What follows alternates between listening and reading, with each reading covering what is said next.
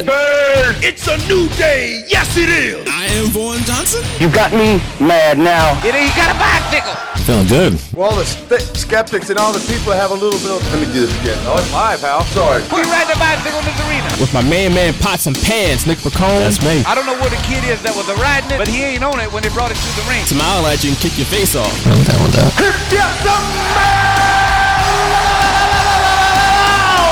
And I have half the brain that you do. But I don't like it when things aren't going my way. Don't you dare be sour. He don't know nothing else. You know that wrestling. Like, he know that wrestling, bro. Give me a hell yeah. I said give me a hell yeah. What's up, ladies and gentlemen, out there in internet land, and welcome to episode 259 of The Straight Shooters, available wherever podcasts are found. My name is Vaughn Johnson, and I'm joined as always by my main man, Pots and Pans, Nick Pacone, a Philly voice and a Philly influencer, and we got yet another fantastic show ahead of us tonight. And of course, we took the week off last week for a good reason. If you're, I'm sure people even outside of the United States know what happened here last week for the whole week. It was election week, and it's still kind of going on. I think they called Alaska today, which was like, okay. Some people that say the media can't call elections, but when it's for a certain candidate, they're like, yay! Yep. But, we're not here to point out all the hypocrisy today. But, so we took the week off last week, obviously because of the election. We were both pretty distracted. I don't know about you. I was scrolling through my Twitter feed. I was checking the electoral votes and all that stuff. That's all I was doing. Yeah, it was a wild week. But we're back this week to discuss probably the most infamous, or one of the most infamous nights in wrestling history. Something that's still talked about to this day, 23 years later. Something that's still written poorly about today on SI. Oh boy, God, we're going to talk about it. We're going to talk about it. I didn't read the story, but I saw everybody crap on it, so I can't handle. That was enough for me.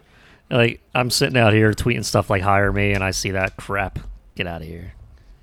Oh, I didn't justify it with a click, so good for you. But we're going to talk about, if you haven't noticed, we're going to talk about Survivor Series 1997, a deep dive into that. So if you recall, a couple years ago, on the 20th anniversary of that show, we talked about just the Montreal Screwjob, just that match. We didn't dig in, though, into the rest of the show. And this is our first time talking about the rest of that show, on this podcast. I haven't watched the whole show in a couple years. Yeah. Nick, I'm not sure about you. But we're going to talk all about it tonight. Again, 2 days after the 23rd anniversary of that show. And, of course, because, it was the anniversary, a lot of discussion was jumped up on Twitter. We'll touch on that real quick. But before we get into that, I got to do my weekly check-in with my main man, Pots and Pans. Nick, how you doing tonight, my good brother? I'm good. I enjoyed kind of taking the week off to really just take it all in. I soaked it all in, Vaughn. I usually am not glued to the TV too often. I love to stay out of politics in general, but obviously this election in the U.S. was very different this time around. So I didn't really think, if we recorded last week, I didn't think it was going to be a good show. I thought it was going to be terrible. That's why I was just like, no, why don't we just hold off? Because not only was I glued to the TV, but I was my emotions were running wild. So I was probably going to say things, and I would have to edit for days and stuff like that. So yeah, if you think the beginning of the show was already off to a rocky start, if we had recorded this last week, it would have been wild. Yeah, especially considering how the first day of the election went, and I went to bed thinking what is going on, but then hey, I requested a mail-in ballot. I never got it, so I had to go in person. They still haven't counted my vote in Pennsylvania, and I have a receipt with a number and everything, and I check it every day. So they still haven't counted my vote. So for everyone that's complaining about election fraud, they have no idea what they're talking about. But that's neither here nor there. It's just me being, it would have been almost the whole show of this last week. But, I did watch the Survivor Series 97 for the first time last week in quite a few years. I remember watching it when the network first came, and I didn't really pay attention to the undercard too much, but I paid attention to everything this time around. And there's some. I didn't think it was a bad show, really. I actually thought it was a pretty good show, and it was kind of like a. Yeah, I mean, we'll get into it, but it wasn't a great show by any means. But I don't know. It's just. It gave me that. I think I finished watching it on Monday. I saved it for Tuesday on Election Day, so I didn't have to be glued to the TV with all the news. And we were going to record on Wednesday, but then it's just the week was crazy. There was a party in Philly all weekend, which I did not attend. I was not out in these streets this past week. Me neither, but the memes were aplenty, and I'm all about the memes. So, and I even partook in some. So, some memes, I should say, not parties out there. So, it's been a crazy week, and I'm looking forward to diving into this pay-per-view, where I really think it was. People say the beginning of the Attitude Era happened here or there or there. I think we're already into it at this point. So, to me, it's Vince McMahon trying to shove Brett out because he knew Brett wasn't in their future. And it's so interesting to see it 23 years later. I'll just. We're going to dig into kind of some of the conspiracy theories and stuff like that. I think we'll save it for when we come to the main event. Right. Okay, so we'll talk about the Sports Illustrated story, and we'll talk about because I saw a lot of the conversation get drummed up again. Yeah. About whether about some conspiracy theories surrounding the main event. But before we get to that, we got the rest of the show to get to, of course. We do. And this show, of course, took place November 9th, 1997, in Montreal. I believe it's called the Molson Center in Montreal. Yeah, it was then. It's now the Bell Center. The Bell Center, but back then it was the Molson Center. It was. I even have a picture. Bell. I went to Montreal in 2013. I have a picture outside the Bell Center. I have a picture outside of where the screw job happened. It's great. You went to Montreal? I did. It was awesome. I love Montreal, actually. Oh. Yeah, awesome city. I wrote down in my notes that Montreal was on my list of cities that I want to get to and visit before I kick the bucket. Emphasis on bucket list. But I would highly recommend visiting Montreal. Makes me want to go. Well, not now, obviously, but like when this is all done. So, a funny story. I planned a bachelor party for my best friend James. We went up to Montreal, and I thought we had enough money for like a 5-day trip, and we ran out of money like the 4th day. Well, that's not. I mean, that's bad. But y'all could have ran out the money the first day. That's true. And so instead of waiting that extra night, we decided to leave that 4th night and drive through the night.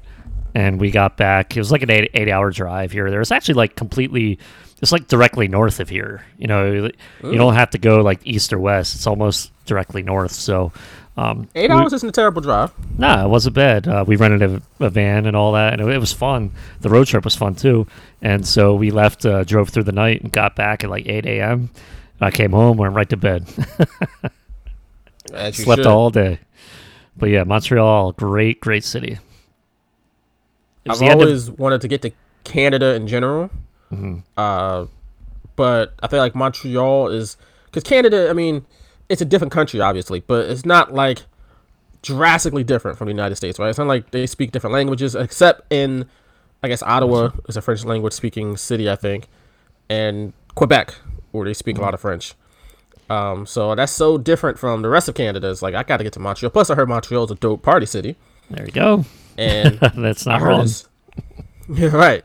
And I heard it's beautiful in the summertime, which I'm not going in the wintertime, so. No, yeah, that's another recommendation I would have. Go in the summer. I went at the end of June, so we were there from the end of June into July. I think we actually were there the 4th of July, funny enough. So, funny. We were there for 4.5 days, 5 days. So, end of June into July, it was beautiful. The weather was amazing most of the time. It wasn't like humid and disgusting. So it was like great. Like everything about that trip was great. That's awesome. I can't wait to get once this is all over, of course, and we can travel without restrictions and fear of getting a potentially deadly virus. Montreal is probably the first city I'm going to try to get to. Maybe Nashville is next. I've already been somewhere in the South. I've been to New Orleans multiple times, so I heard Nashville's a lot of fun, but I definitely want to get to Montreal. So I'm glad to hear that you had a good time up there, because Montreal seems like a dope city. Yeah, you know what's not dope, though? What's not dope? Survivor Series. Since I've talked about it for years now, and now we're talking about Survivor Series, I might as well just drum it up again. And how much the concept of Survivor Series, the event itself, is such a washed concept in 2020. I just had a conversation with Mike K. Shout out to Mike K. on Twitter. I had a conversation with him on Twitter about this. And he agreed. And it's just like, what is there to look forward to with Survivor Series? Like with the Royal Rumble, you're going to get the Royal Rumble match. You're going to have some surprises. You're going to get that moment where an up-and-comer might get some shine. Somebody has a great run, but they may not win. And then, of course, at the end, somebody wins the Royal Rumble and they get the title match at WrestleMania. That's always a big deal. I always compare it to if WrestleMania is the Super Bowl, the Royal Rumble to me is the equivalent of the AFC or the NFC Championship. And it's dope. Elimination Chamber is still a pretty cool concept. Hell in a Cell, when used right, is a cool concept. Like, if it's used wrong, it's terrible. But if it's used properly, it could still work in 2020. There's still appeal to it in 2020. Money in the Bank, still a great concept. I don't think Money in the Bank has ever fell off as a concept since they came out with it in 2005 at WrestleMania. Yeah. But Survivor Series, what is there to look forward to with Survivor Series? Nick, can you please tell me? Can you help me out? Or is there nothing? So I will give it this. And the only, like, I've come around to agree with you overall. It was always about the nostalgic 5-person elimination matches for me growing up. We still don't really see elimination matches that often nowadays, so I can appreciate the concept of a Raw versus SmackDown elimination match, even though this year does not include NXT, and they included NXT last year. And I think, honestly, we can finally realize it was only because of what they had to do regarding the Saudi Arabia trip, coming home and having NXT invade SmackDown and all that. And I think it just made sense to include them in Survivor Series, but this year they're not even touching it. I like which is bizarre. The brand versus brand can still work, but WWE just doesn't know how to, and it's turned us off. There's no bragging rights. Like, you can't even say there's bragging rights. Why not have, like, to me, the 2004 Survivor Series elimination match from Raw was one of the best ones because it was the winning team. Eric Bischoff took off for like a month. He went on vacation, and he said the winning team, each of their members will run Raw as general manager the next four weeks. So that made it interesting. That's when Maven had his title shot against Triple H. Those Raws were exciting. Looking back, you had everyone like Chris Benoit wanted Triple H, in a cage or something like that. It was that type of thing that at least Survivor Series meant something in 2004. By that point, the concept was a little warped at that time, but it brought me back. I thought it was good use of Survivor Series. Nowadays, I tend to agree with you. I still think there could be something when you have Raw versus SmackDown. I still think I don't have the answer. I don't have the answer, but they have the creative minds there. Come up with something to where the winning team wins something that the fans can care about. Maybe, each one of them can pick a title to go after. I don't know, like have a title match or something. I think I've heard this. I can't remember where I've heard this before. I'm pretty sure I've heard this somewhere. So I know if it's not like an wholly original idea. Forgive me for not crediting the exact person who came up with this. But a good idea would be just like they do with the All-Star game, right? The MLB All-Star game. Winning league gets home field advantage, right, in the World Series, which I know some people don't like. But it does add some stakes to the All-Star game. To me, if you had that, I don't know, for the male and the women's Survivor Series matches, the winning brand gets the 30th spot in the Rumble or something. Yeah. Like, that's going to be a SmackDown or a Raw wrestler. Superstar, yeah. Yeah. And I guess they determine that how they want to determine that. But Raw gets it. It's going to be a Raw superstar or a SmackDown superstar, whatever. So that's something. Because, like you said, now it's just like brand supremacy. It's like, but these people, like, if you're AJ Styles, he was just on SmackDown. Yeah. And he always weekly called SmackDown the house that he built. So why all of a sudden he's just like, but I'm Raw, baby. And they're like fighting and they're like, they hate each other. All because now he has a red shirt on. It's like, this doesn't make any sense. They've done this multiple years, and it just throws me off. I don't like it. The only time that I cared about, or the last time that I remotely cared about this, is when Becky Lynch got her face punched in, which pretty much started Ho ascent to the top of the card. Yeah. And eventually main eventing WrestleMania. But even everything else before that, I didn't care about because we had seen it before. And the other thing is Brock Lesnar has some great matches with the champions, and that's about it. Like the last few years of Survivor Series, that's it. That's not what Survivor Series is built on. That's not what the brand's built on. Like, Brock can have a great match with anybody on any pay-per-view. So yeah, I think that also could easily explain members getting along, even though they don't like each other. They get along because they're part of a brand that could have the 30th spot in the Rumble. Why wouldn't you want to, have that chance? Right. And, it's a pro wrestling storyline. It makes sense. That's all you need. It's not rocket science. In the beginning, Survivor Series was a novel concept because you didn't see that many guys in the ring at once back in the late 80s, early 90s. Right. And you had unique matchups. You had guys who didn't face each other a lot. All of a sudden, during the same, you had unique teams, unique pairings, all that stuff. So it was like a real cavalcade of stars, and it was like very unique. And it's again unique from the standpoint that no one had ever seen that before, really on a large scale. So it was dope back then, but that novelty eventually wears off, and it's worn off for years. And now just brand supremacy stuff, it's just like, this is probably my least favorite time of the year, honestly, Survivor Series, because then they have all this brand stuff and everybody's working together, and then the week after Survivor Series, nobody cares. Nobody cares about any of that, and it's just like, so what's the point? Like WWE, hear me out, and I've said this many times before, but y'all got to replace Survivor Series. Replace it. Mike K's suggestion was to replace it with King of the Ring, which I'd be down for. Maybe you have King of the Ring in November, and the winner of the King of the Ring gets a title shot at the Royal Rumble. That'd be dope.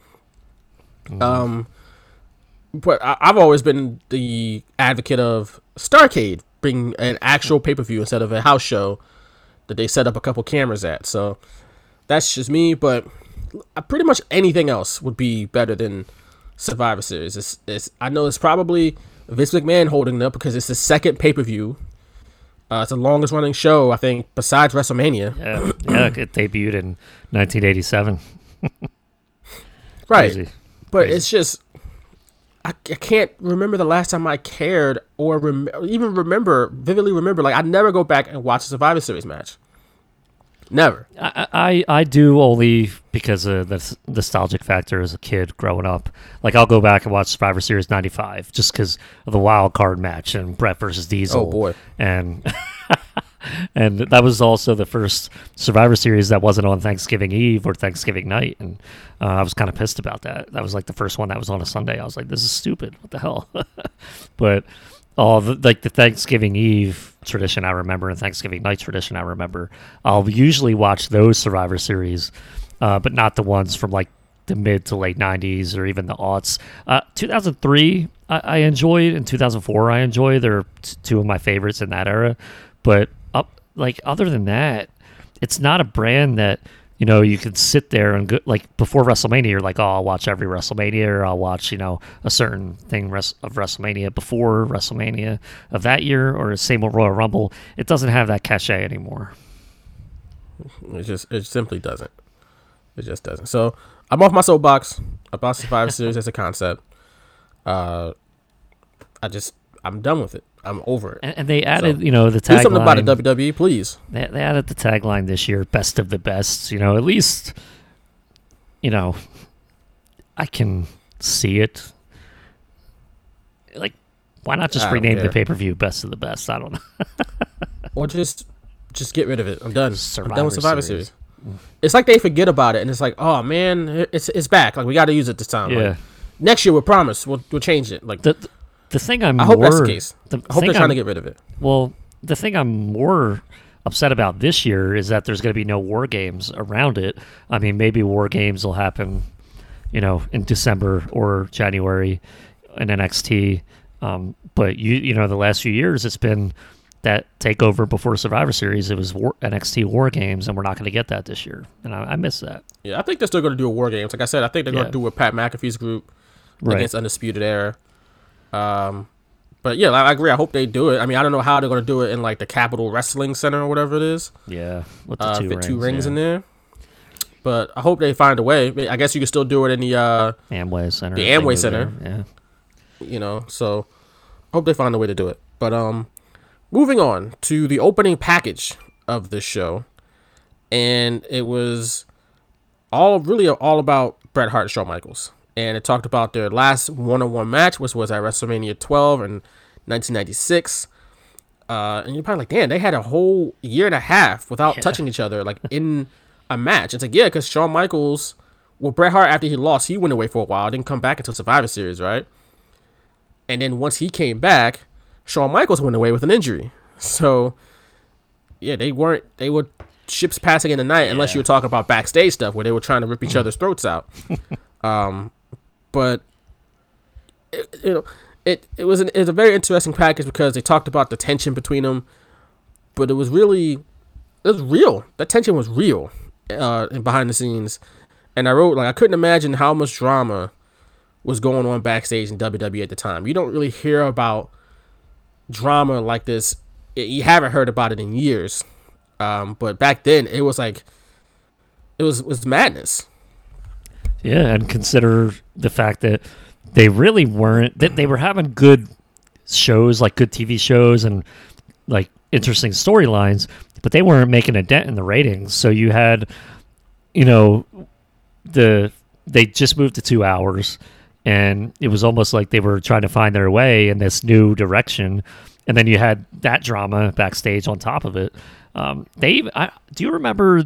They apparently were supposed to face each other at King of the Ring that year, and that never happened. You know, they even advertised it, and it was supposed to be like Bret Hart and Shawn Michaels at King of the Ring with the Hart Foundation members handcuffed to the ring poles and stuff like that. And whatever, with Bret suffered his knee injury. So I don't know what would have happened if they went through that. Maybe there wouldn't have been, you know, so much pent-up frustration and drama if they had that match. It's so crazy to think about this era in the WWF at the time. Me watching it, I remember everything because I watched every week as a kid, not knowing, you know, it was scripted and all this, and thinking like, oh man, like they really hate each other, but they really did. They like really hated each other. So it's just crazy watching this stuff back and trying to put myself back in that mindset and seeing exactly how much these two guys legitimately, you know, at some point it went from business to personal. Yeah. And it got ugly. And of course it culminated on this night. We'll talk about that later, of course. You mentioned the tagline for this year's Survivor Series, Best of the Best, which I believe was a martial arts movie back in the day, right? Wasn't that you don't know. You don't watch movies. Of course not. Also, it was a CZW show. Remember that? I know you remember that. CZW. Oh, man. That's funny. But the tagline for Survivor Series 1997 was one of the worst of all time. Gang Rules with no E and a Z. What a trash tagline. That was, and wasn't like the silhouette, the Heart Foundation or something like that. I don't have the logo in front of me right now, but it almost seemed like it was just like a silhouette of the Heart Foundation. It's like, why just use a generic one where we just know who? Like, why not? You could have even just used the Heart Foundation. Like, I don't know. It was a lot of factions in WWE at that point. Yeah. And instead of them calling them factions, they called them gangs. I guess it was more edgy. Yeah. Which was, WWE was trying to do at that point. But I will say I like the red in the logo instead of the yellow. Of course, the show was sponsored by Karate Fighters. But Nick, did you ever play with Karate Fighters? I did not, and I don't know why. I was probably in that age range where it would have been really a hot seller for someone like me, but I was just buying wrestling figures, those new Jax wrestling figures, and I could not care less about the Karate Fighters. They look like Rock'em Sock'em robots, but you can use their legs. Yeah, and right? To me it looked fixed too. That whole tournament they had with talent versus talent, and like Jerry Lawler had the gum on the bottom of the shoe of his fighter. Remember that? I don't think they recall this at all. Well, I don't think they showed highlights of that on the pay-per-view, but they should have, because it was amazing. They had like Jerry Lawler was disqualified because he put the gum on his Karate Fighters shoe, so it was funny. And they would show like instant replays and slow motion, and it was just like one of them would just pop up, and I don't understand like why that happened. Like it wasn't they wouldn't even get hit, and they would just like pop up off, and I think it was fake. I think it was scripted. I mean, would you be surprised? It's a wrestling show. I mean, come on. You even got to work the Karate Fighters thing. Yeah, you got to work that too.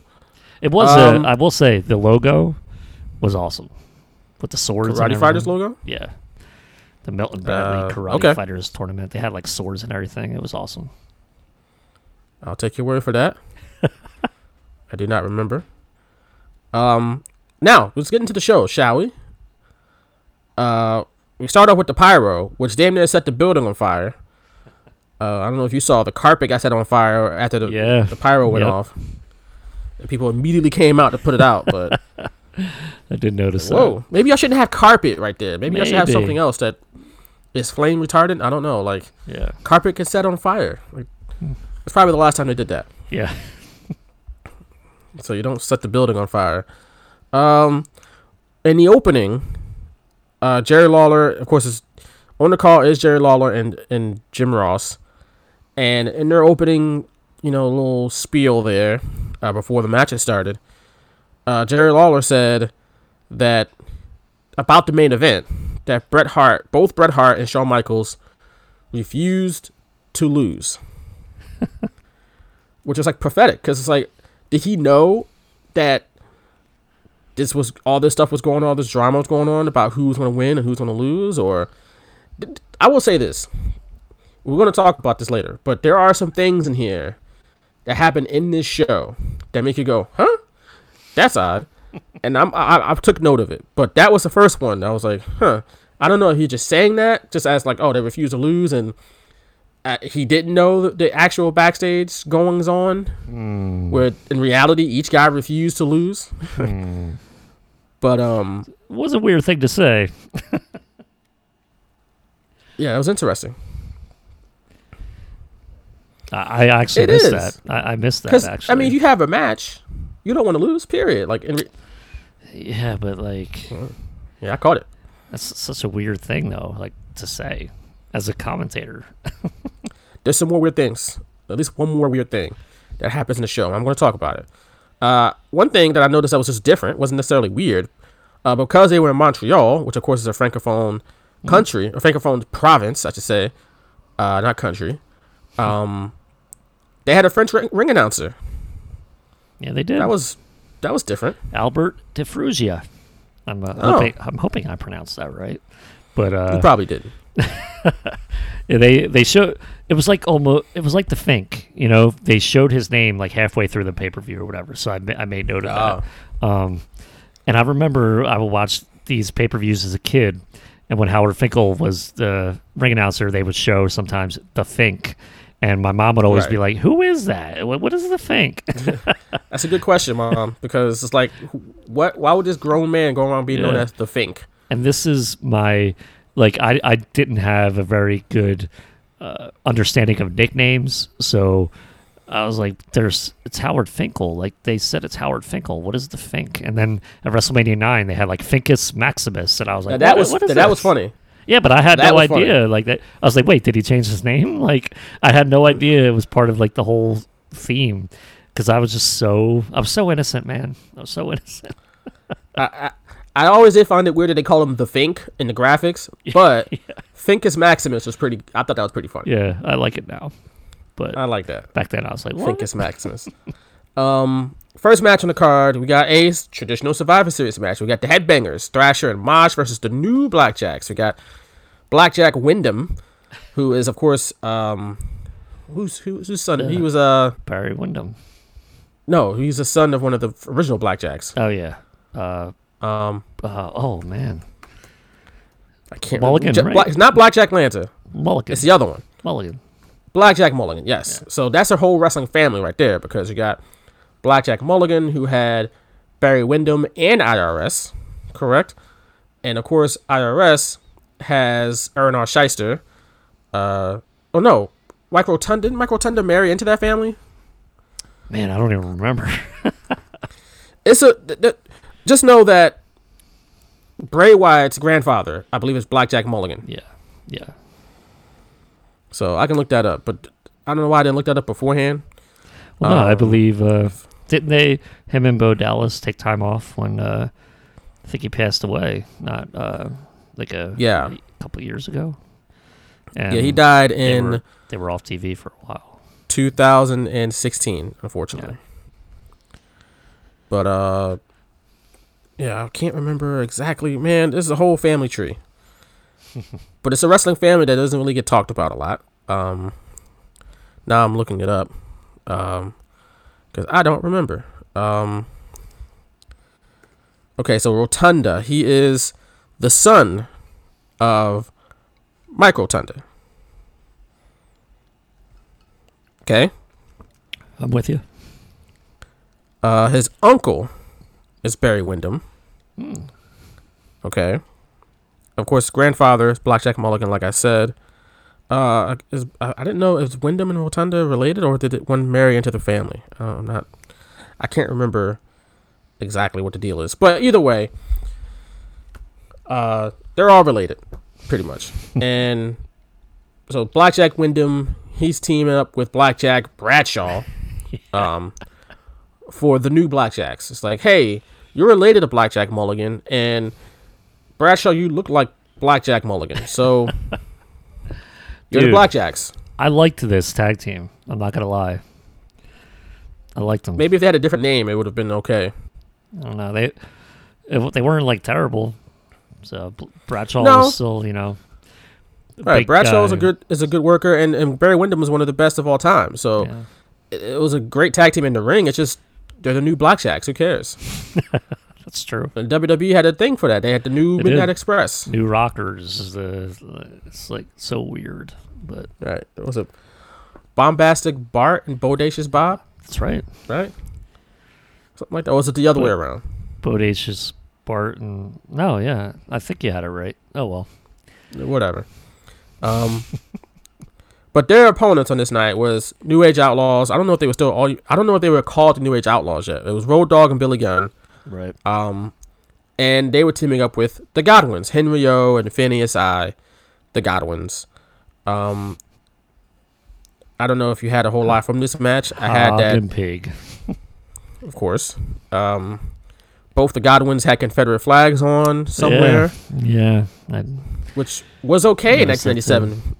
I don't know why it was ever okay in the history of our country. But it's funny because they only wore that when they were heels. So I wonder. Interesting. Yeah. They didn't wear that crap when they were baby faces. No.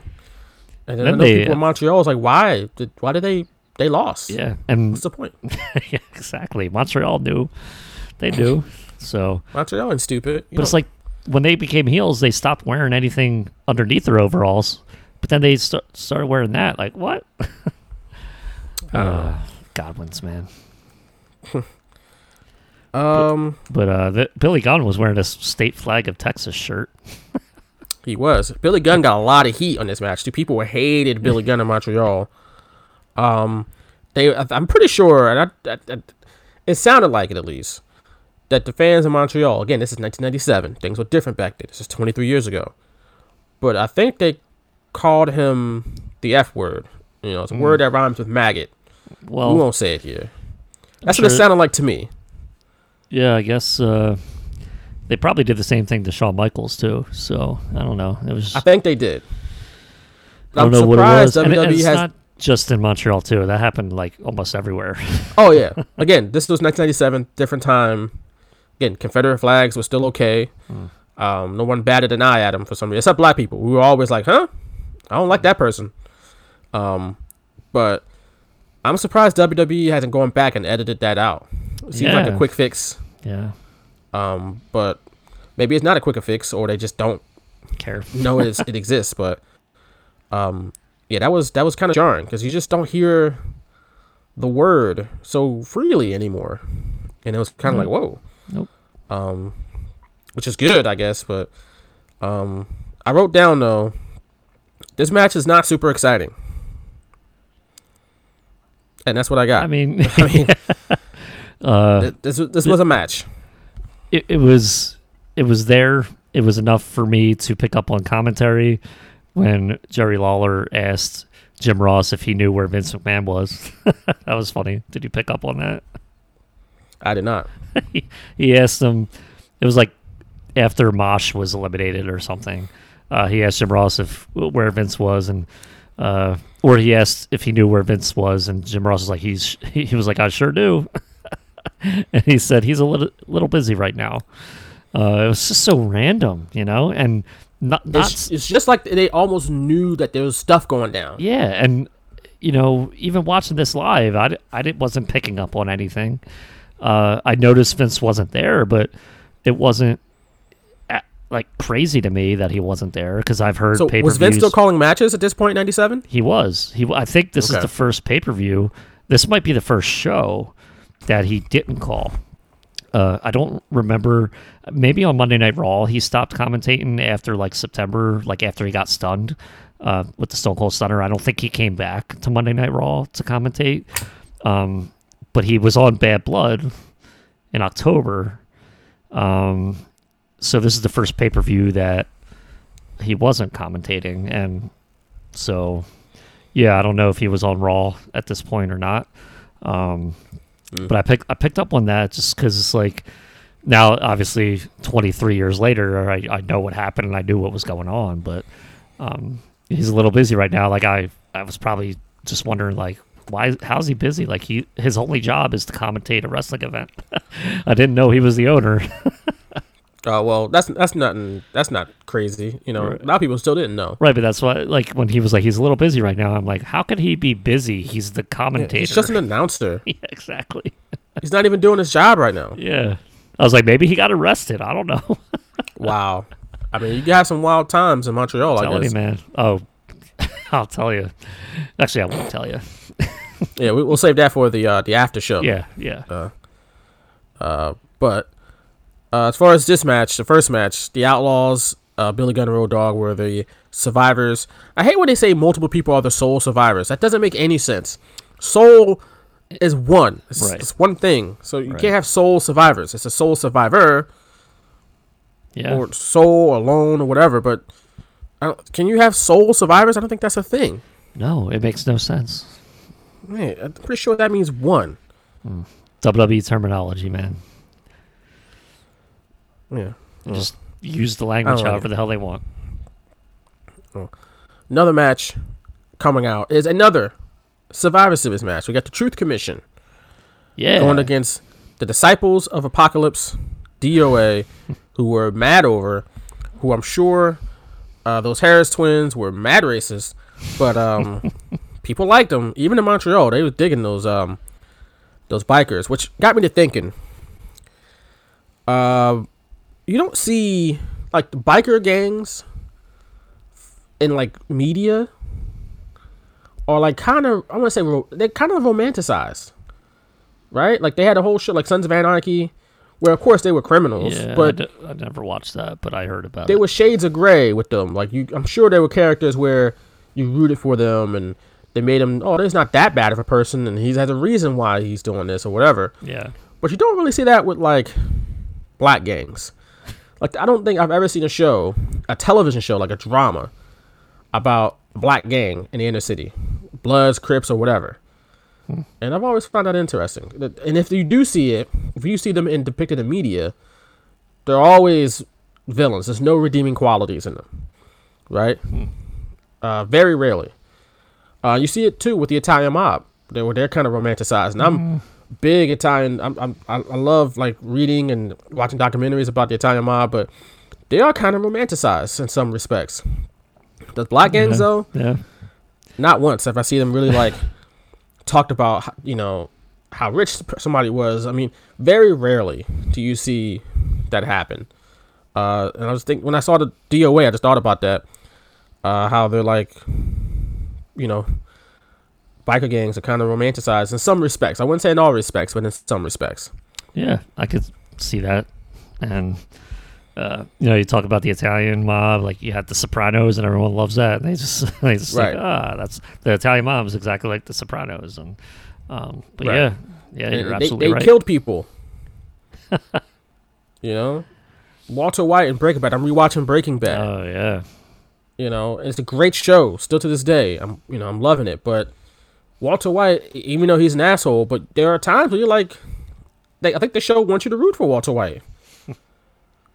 And it's like, would they do that? And there are some shows out there where there are black criminals or gangsters who are in that main character role. You kind of root for. There's some shades of gray, but there aren't that many, like I said. So just found that interesting. Another thing I found interesting is that DOA had 4 motorcycles coming to the ring every week. They had to be hella expensive. And taking up hella space every time, just rolling down to the ring with those motorcycles.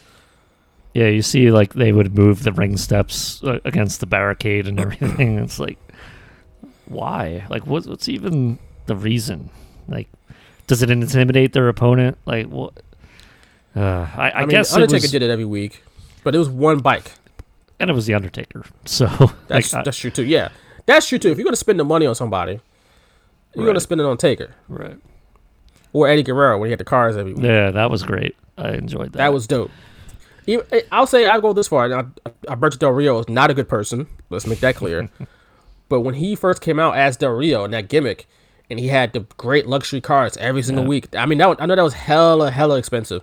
And when they started cutting back on the budget, they stopped that real fast.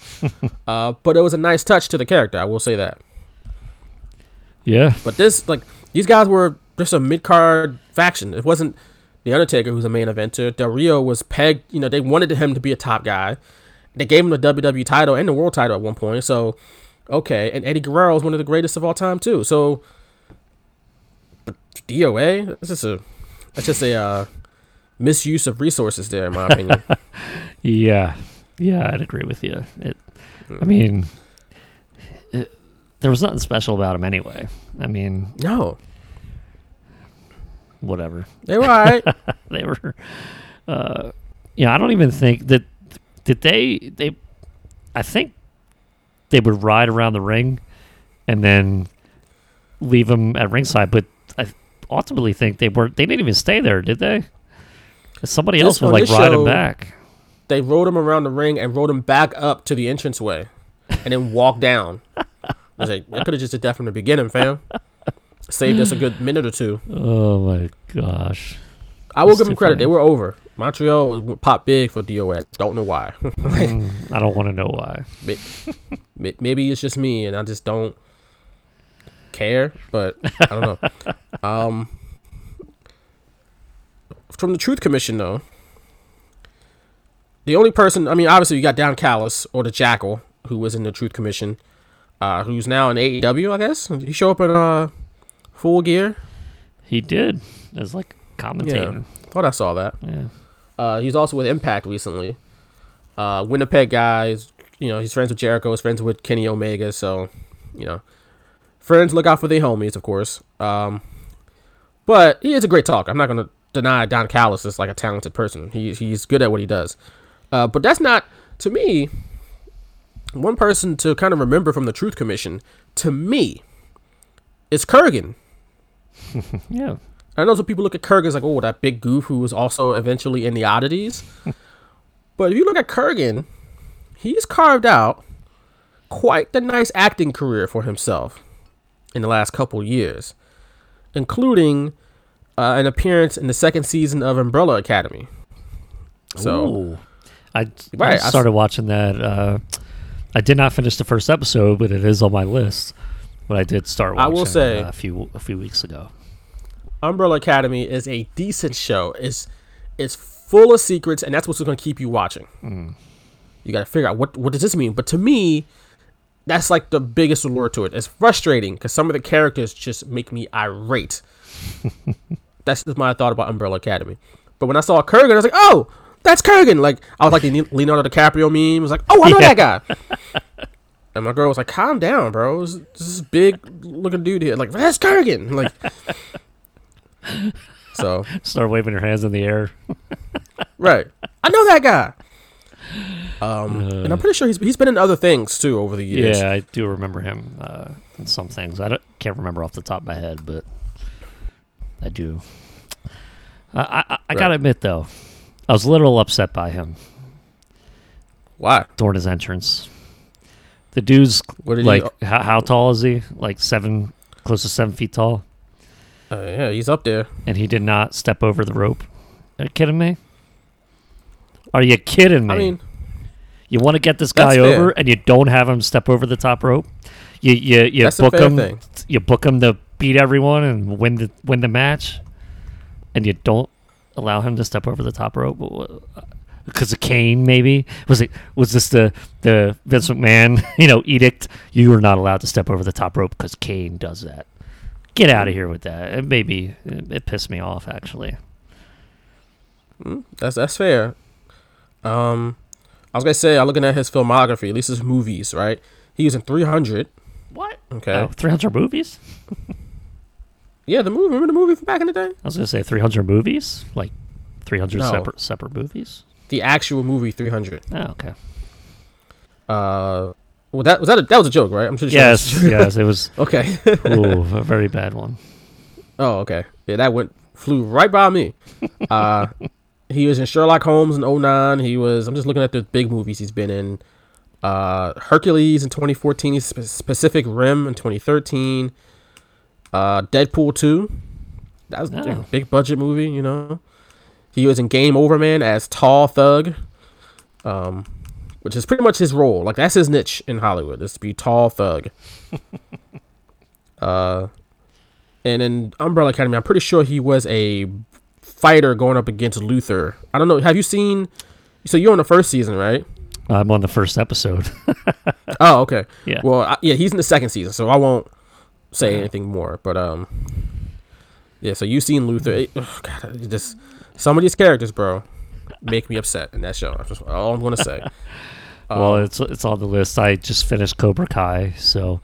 I watched the first awesome, 4 episodes of Cobra Kai. I like that show a lot, actually. Yeah, it's awesome. I'm just waiting for the third season. Third season to drop in January, so that's dope. I got to fill my time with something else, so that's going to be one of them.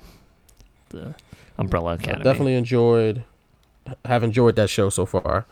What I did not enjoy was this match. It was just, again, just another match. Yeah. Just like, just here, Jacko got pinned in like 2 minutes, and he went and did commentary. Mm-hmm. I remember when the Truth Commission won eventually, JR was like, you're going to see great things from the Truth Commission in the future. And I wrote narrator. He was wrong. I didn't like it back then, but I mean, they weren't bad in the ring. So yeah, that's cool. But it was probably just like a thing for Kurgan to get over. And I don't even think was he called Kurgan? He was called the Interrogator. I know that. I don't know if he went by Kurgan yet at this point, but he was the guy that this match was built around getting him over. So, and I don't think he disappointed. I did laugh when he allowed his teammate to get pinned, just so he can get crushed and to like the sidewalk slam or whatever to pin him. But that was the only bad part of the match for me, because I enjoy seeing DOA get messed up. I did too. Quick breaking news though. Ooh. There's a new NXT North American champion. Oh, really? And I have his name is Leon Ruff. I have it on TV. Didn't even notice. Aren't you happy? It happened. I'm paying attention to this podcast and not looking over to the TV. I am happy. But and I'm happy that Leon Ruff won the NXT North American title. Good for him. Yeah. Good for him. Moving on though. After this match, they cut to a video where they were asking fans outside of the building who would win the main event, and they were pretty much split down the middle, which isn't really surprising. I remember WWE did this quite a bit back in the day. They did. I guess they don't have to anymore because obviously now it's a pandemic, but even in the last couple of years, they didn't like go outside the building and really talk to people like that for specific matches. It's just like they just put up a Twitter poll. That's it. You know? So. Yeah. Then we go to the America Online room with Kevin Kelly. And he's in there with Steve Austin as he is cussing out the guy typing for him because he's Steve Austin and he's awesome. And I wrote down here, remember America Online? Of course you do. But it's Absolutely. like, man, that's just a blast from the past, right? I remember they started doing this thing, and I thought it was the dumbest thing. I'm like, wait, people aren't watching the pay-per-view? Like, why aren't they watching the pay-per-view? They're going to sit there and just talk to somebody who's talking to a wrestler? That's so stupid. Like, I thought it was the dumbest thing ever.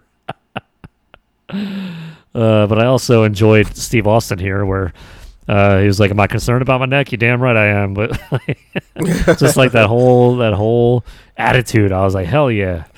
Like Steve Austin, and at this point, he was great throughout pretty much his run as Stone Cold.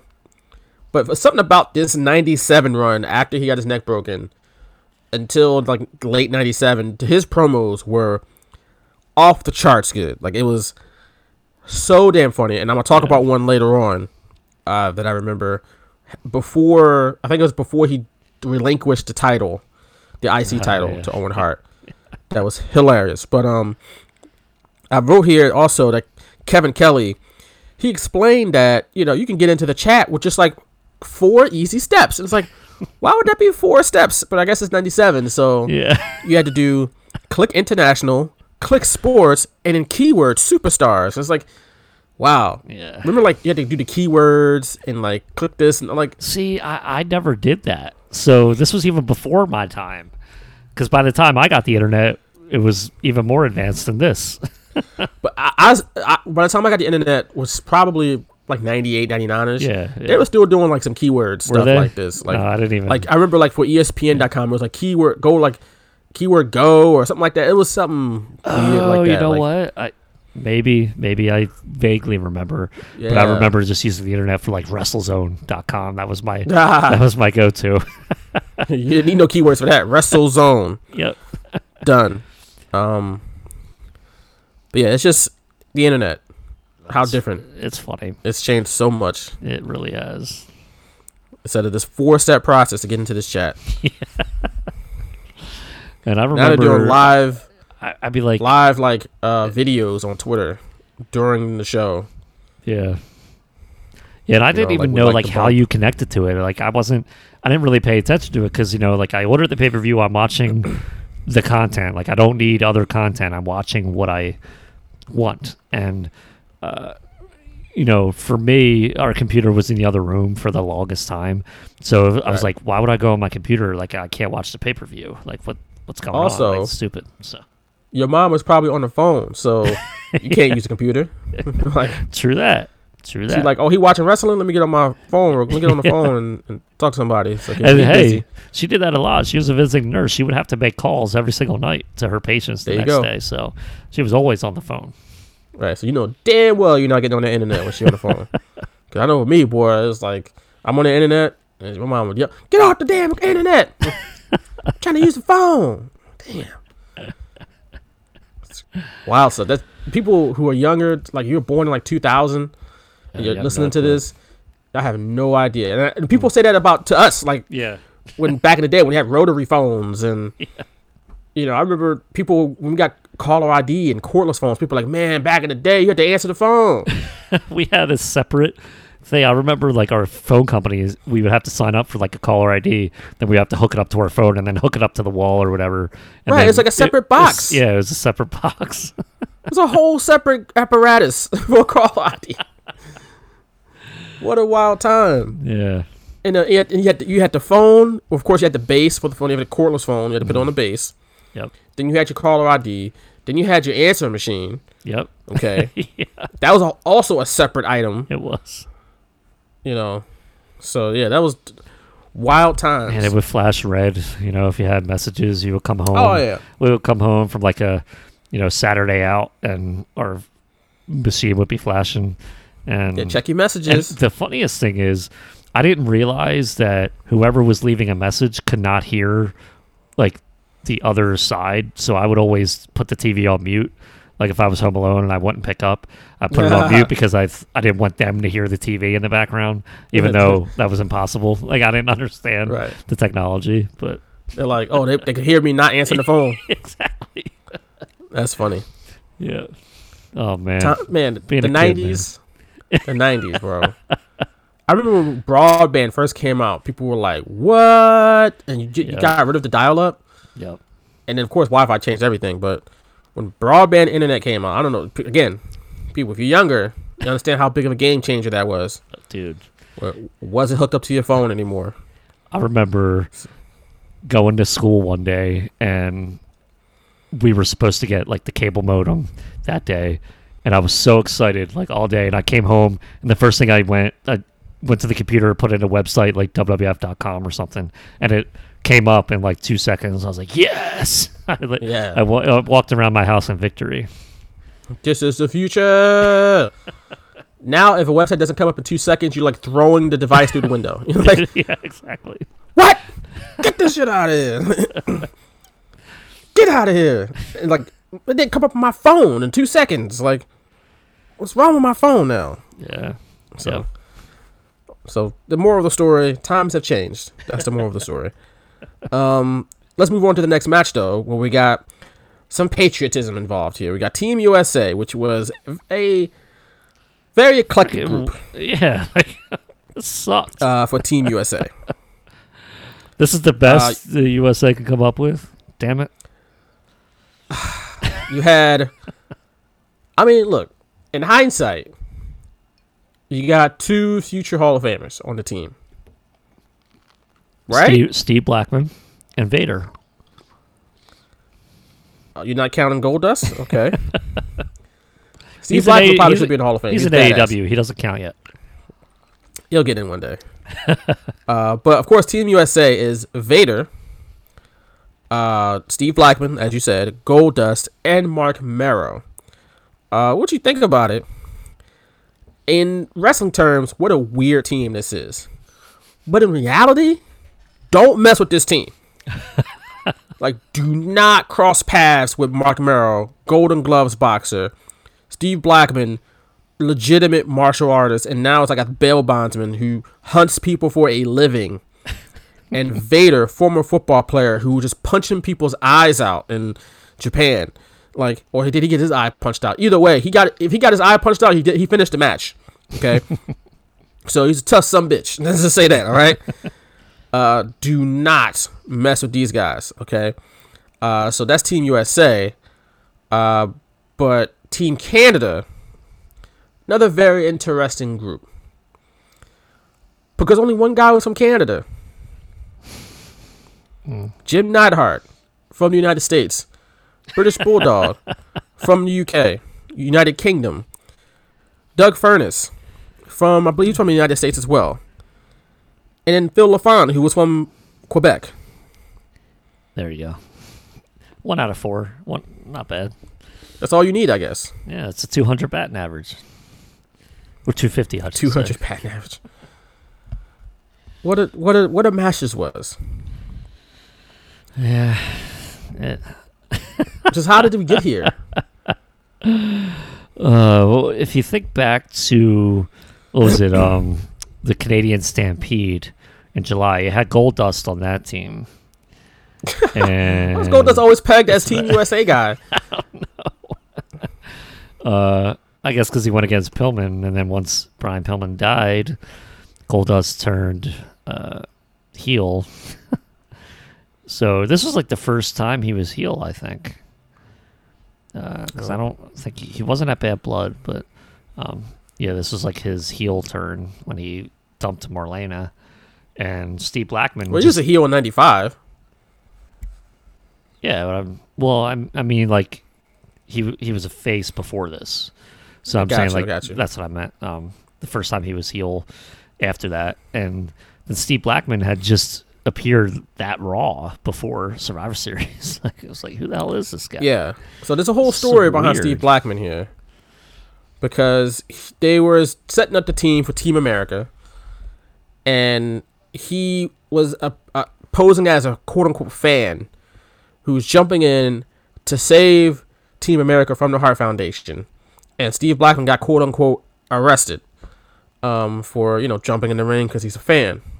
I don't know how they arrested him, because he could beat up everybody in the arena. Vader bails him out of jail just so he can be in the match.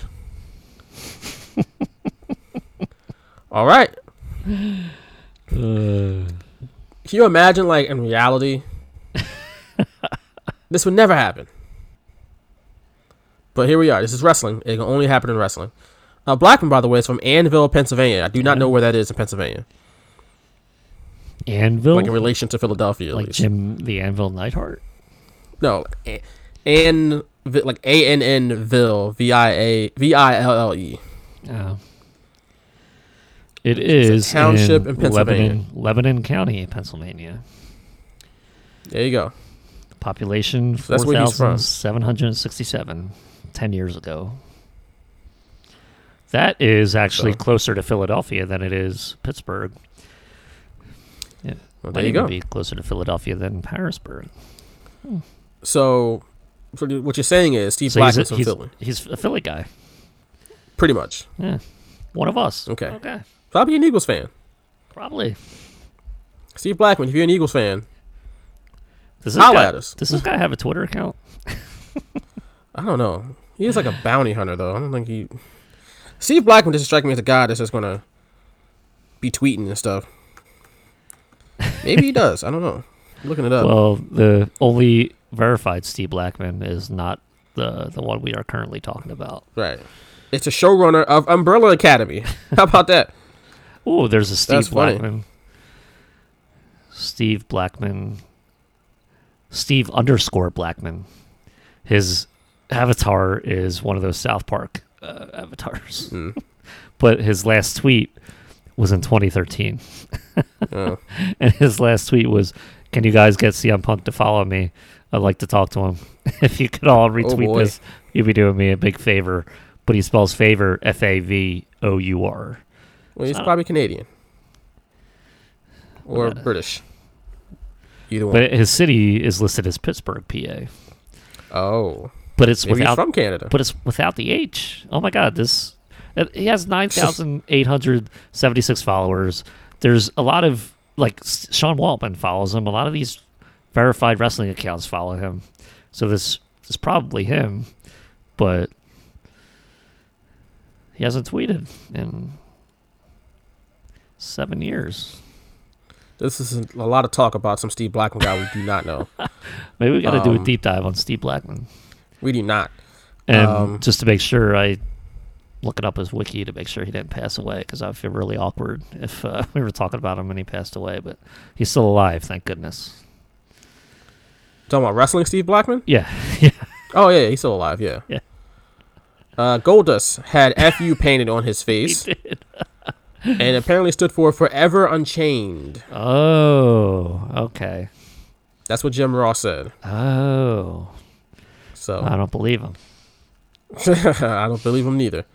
Also, Blackman was the first. I believe he was the first eliminated. He got counted out because he just didn't know wrestling rules. Apparently, like you just never watched wrestling. You gotta get back in the ring before the count of 10, bro. Made him look Well, stupid. they kept attacking him, didn't they? It's like he couldn't get back in the ring because they kept attacking him. That's what I got out of it. He was whooping people's asses like Steven Seagal though. He was. Like he was just kicking people like behind them, not looking. Bam, bam. Yeah. Yep. They turned into an action movie real fast. Yep. So, Goldust, though, is interesting because the whole story behind him was that he abandoned Marlena, like you said earlier, he broke up with Marlena. They said he abandoned Marlena and their child, so he's a deadbeat dad. And JR was just giving him the business on commentary. It pretty much was one step away from calling him a piece of garbage. Like, it's just like, why is this a story? He's a deadbeat father. Like, all right. Did you get that? Hear what Jerry Lawler said I did not. about? He was talking about Goldust getting rid of Marlena, and that's how he put it. He got rid of her or whatever. And Jerry Lawler says, "Let me give him a little advice. Always pay your alimony on time. If not, she'll repossess you."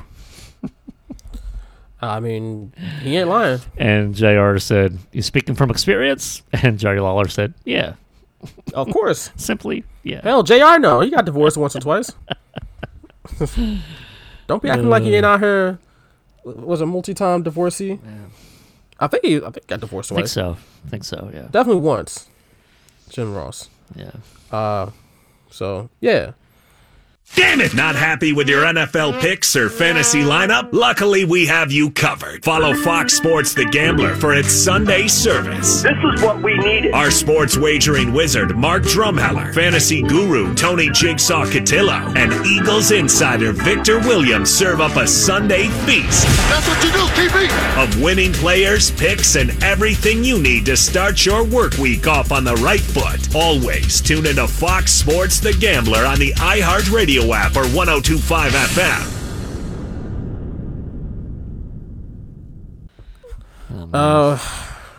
This match was just, again, another match though, bro. Like, I just didn't care. They, my favorite parts were part of the commentary, you know, like Gold Fuss. Gold Dust. Fuss. That's how much we cared about this match. Yeah, pretty much. Goldust refusing to tag in, and then Jerry Lawler said, "Oh, his hand must be really hurting him because he had a cast on his hand." And JR said, "Then take a Tylenol, get in there." Like, Right. the commentary was a lot more entertaining than the actual match. Because the actual match was very, very forgettable. The Team Canada won, and that's it. The next thing I noticed here, though, after the match, they said this was the largest crowd to ever see a Survivor Series at 20,593. Now, I couldn't find any reliable sources to prove that other than Wikipedia. I'll admit that, like, I couldn't find it anywhere else. But Wikipedia says that's not true because apparently the first Survivor Series had 21,300. And that's still to this day, according to Wikipedia at least. Again, take that with a grain of salt. That is the largest crowd in Survivor Series history. So, but that's Wikipedia. I couldn't find it anywhere else. So if anybody got the actual number out there, We don't have from to. a different source, You found it. let me know. But 20,000, still a big crowd for a Survivor Series of all shows. Yeah, you know how much I don't 97. like Survivor Series. Right, and 97 too.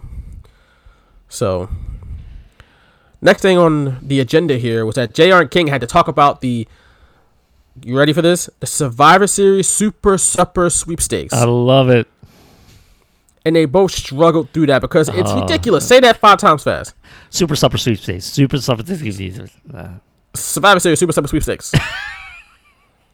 Survivor Series Super Supper Sweepstakes. Bless you. It's just Super Supper Sweepstakes. So how archaic does this sound? People had to send in a postcard. All right. Oh, man. To win the contest. And JR called the winner on the air, and He did. Jacqueline. I don't know where Jacqueline's from, or don't know her last name, but she won. Jacqueline Cook from Columbia, South Carolina. There you go. I didn't catch that part. She got a dinner with the wrestler of her choice, so naturally she chose Steve Austin, because that's probably the choice everybody would have made back in late 1997. So, but there you go, the Survivor Series Super Supper Sweepstakes. If they called me, I would have been like, I want my Philly guy, Steve Blackman. I'm trying to think, who would I have chosen? Maybe would have chosen Kurgan. I don't know. So if I put myself in my 12-year-old mind, probably I still kind of like Shawn Michaels, even though he was a heel. So maybe him or The Undertaker, or some lame choice, probably. Some lame choice. Yeah. Maybe the Headbangers. That probably sounds like a great time for a 12-year-old like you. Dude, I will say, they were my favorite wrestling figures because they came with the kilts and everything, and it was awesome. Like, the detail was so good on their wrestling figures, the action figures. It was a lot better than a lot of the other ones. So I enjoyed just the way they came. I felt like more effort was put into them than like some of the others. So they were like my favorite ones. Yeah, it's crazy. Which is very odd. Up next is Kane versus Mankind, and what was Kane's official in-ring debut. And I put here the video package before this match was absolutely brilliant. Like, fantastic. Like, WWF killed this video package with Kane. Also wrote, how awesome was Kane in the very beginning? Like, the presentation, the story, whoever came up with the fire from the ring post is a damn genius. Like, everything about it was great. They eventually ruined it. But in the beginning, but not for a while. He was like, yeah. He was the, I don't know, he was like anything, unlike anything anybody had ever seen in WWF. And he wasn't a hokey character. He wasn't the Yeti or anything like that. They played it dead serious. And man, if you say The Undertaker is the greatest gimmick that WWF / Vince McMahon has ever created, Kane is probably number 2. And probably number 3 is Goldust, to be honest with you. Yeah, I think so much effort was put into this simply because they knew they were going to have a storyline for years. If you're going to be The Undertaker's brother, you're going to come in. It's not just going to be a one and done. It's not going to be, you're just going to come in, Undertaker's going to beat you, then you're going to leave. They put a lot of effort into this, and it showed right from the very beginning, and I loved every part of it. I really did. I thought I believed in some of this stuff because I didn't know wrestling was fake to a degree at this point. At least the effects, I should say. It'd be like, wow, like the fire from the ring posts, like, how does that happen? I didn't realize someone was just like in the back pushing a button, So yeah, it was. I even wrote about it in my journal. Kane setting the cameraman on fire in like '98. I remember writing about that. And the teacher was like, and your teacher looked at you like, "What in the hell?" So Kane was always really cool to me from his debut. I hated that he was a bad guy because I was like, man, I would love him to be a good guy and just kill people, but not the Undertaker, man. Come on. And, he even in defeat at WrestleMania, he kicked out of like 2 tombstones, and the third one finally put him down. Undertaker could barely get him up, but, he was kept strong for quite a while. Yeah, and they got a couple more matches out of it. They got the Inferno match. Did they have one more match after that? Like that in '98? Definitely had the Inferno match. They had the Inferno match, and then Over the Edge was when he was in Austin's corner. So I don't think they did. Maybe on Raw, but that was like, when they started the whole they're in cahoots thing. So probably not around that time. To me, when they were like working together in '98, was one of the funniest things I've ever seen because they would just come out in the middle of matches and just beat everybody up. Like they would cut to them walking to the ring. There would be no music. Like today, there'd be music playing, which is annoying when they gotta play music for everybody's entrance, even when it's supposed to be impromptu. Yeah. But they would cut to them. They'd already be halfway down the ramp, just walking with like supreme purpose, ready to whoop somebody's ass. And they did it. I thought that was hella funny in '98. But there was nothing funny about Kane in '97. Like, let's just be clear. They played him deadly serious. He also even wrestled under the red lights, which did not fit The Fiend at all, but it kind of fit Kane. It did. It was described as Jim Ross as an unexplained power from Kane. So he just bought into it. Unexplained power. But yeah, nothing funny about Kane. Tossed steel steps right into Mankind's face. I mean, he was just vicious, extremely vicious. And I wrote here that in order to get someone's viciousness over, Mankind was always the guy that was put in that role. So he did it for Kane in '97. He did it for The Rock in early '99. And then he did it for Triple H in early 2000. And he would do whatever it took to get these guys to, get their mean streak over. Whether it's taking crazy bumps off the ring apron, through the table, like he did in this match. He went back first. He took another crazy bump from the top rope to the outside on the floor, like back first again. It was just sick bumps that didn't help Mankind's body at all. But of course, he had the match with The Rock at the Royal Rumble where he took like 14 unprotected headshots. Chair shots at the head, I should say. And Triple H, when they was doing the street fight and the Hell in a Cell at the Royal Rumble and No Way Out in the early 2000, I mean, Mankind was always that guy because he would take a hell of a beating. Yeah. Like I said, it cost him in many ways, health-wise, but he helped multiple guys get over because of it. And Kane was, I guess, the first in WWF. And then again, Triple H and The Rock, he did the same thing for them as well. Yeah, I was. Kane really made an impact on me because I felt so bad for Mankind like at this time, and even when he after the Dude Love run in 1998, and he went back to Mankind, and when The Undertaker came out dressed as Kane, and he hit Mankind with a chair, like on the outside when Austin was on commentary or something like that. And, Mankind was just sitting there, and we all thought it was Kane, but then he hit Mankind with the chair up against the steel steps. And I was like, oh my God, he didn't do anything to you. Like, what the hell? Like this whole, Kane and Mankind and Undertaker, those were the three that I just gravitated towards during this. Like, obviously Austin, but those were like, I guess my top four in the WWF from 97 to 98. It's just something about them was so different. And like you said, they were taken seriously, and it's a shame nowadays that it just doesn't happen. But it's a completely different product. And I mean, The Fiend has gone so back and forth where in the beginning I was like, man, this is great. But then like he wins the title, then he loses it, and then he's kind of like a weird guy, and then now he's back. And I actually love him right now with the whole Alexa Bliss dynamic. I think it's great. So, you know me, man. I've been over The Fiend. Yeah. And from the very beginning, I was like, But I love the Alexa Bliss stuff. That got me back into it. Give me more of the Roman Reigns Usos stuff. Yeah. That's the stuff I'm here for. Yeah, that's good. That's the stuff I'm here for.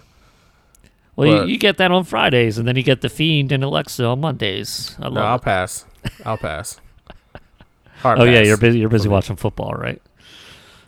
It's just that I just don't. I watch Raw. I pop in on Raw. I just don't really drive with the Fiend stuff. I'm not my cup of tea, man. The Roman Reigns stuff is fantastic, though. Yeah, like every little subtlety and the facial expressions and Roman. What was it last week? Roman Reigns is like, you got to clear that interview with me, fam. Yeah. Like straight up bossed up on Jimmy. Was it Jay or Jimmy? I can't remember, but either one. Jay right now. Jay Uso straight up bossed up on him though. Did you clear that interview with me? Like, you gonna let Kevin Owens talk to you like that? You disrespects you, disrespects me, disrespects a family. Like, I'm like, oh, yep, this is deep. That was badass. I gotta say, I was feeling it's it. dope. Yep. It's dope. And then Paul Heyman is not even like cocky manager. He's like standing in the background, like, oh, I don't know what he's gonna do. Like, it's great. I love every second of it. It is great. By far the best thing in WWE today. Finally, we got something that we could sink our teeth into in WWE programming and really enjoy it. Yeah, honestly, it really is. To me, it's so good. Maybe Paul Heyman has something to do with that. That's the reason why it's so good. Don't know, but kudos to whoever is coordinating it, plotting it out, and to everybody involved who's acting it out on television, because they've hit nothing but homers every week, pretty much, in my opinion. But not speaking of anything, back to Survivor Series 1997. Kane won because this was his first match. Of course, he's going to win. Kane won. Yep. He won. Beat the hell out of Mankind. Again, Mankind was there just to take crazy bumps for Kane, make him not just win, not just put him over as far as winning losses, but put him over from a viciousness standpoint, and that happened on this night.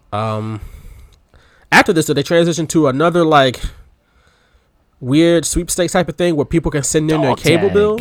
Oh hell yeah! To get dog tags. I got one. But I got one? Yeah, but I don't think I set in the proof of purchase to get this one. I think I got it at like a store or something. It had the WWF logo on one side, the one that was shown on this pay-per-view, and then on the other side it was Austin 316.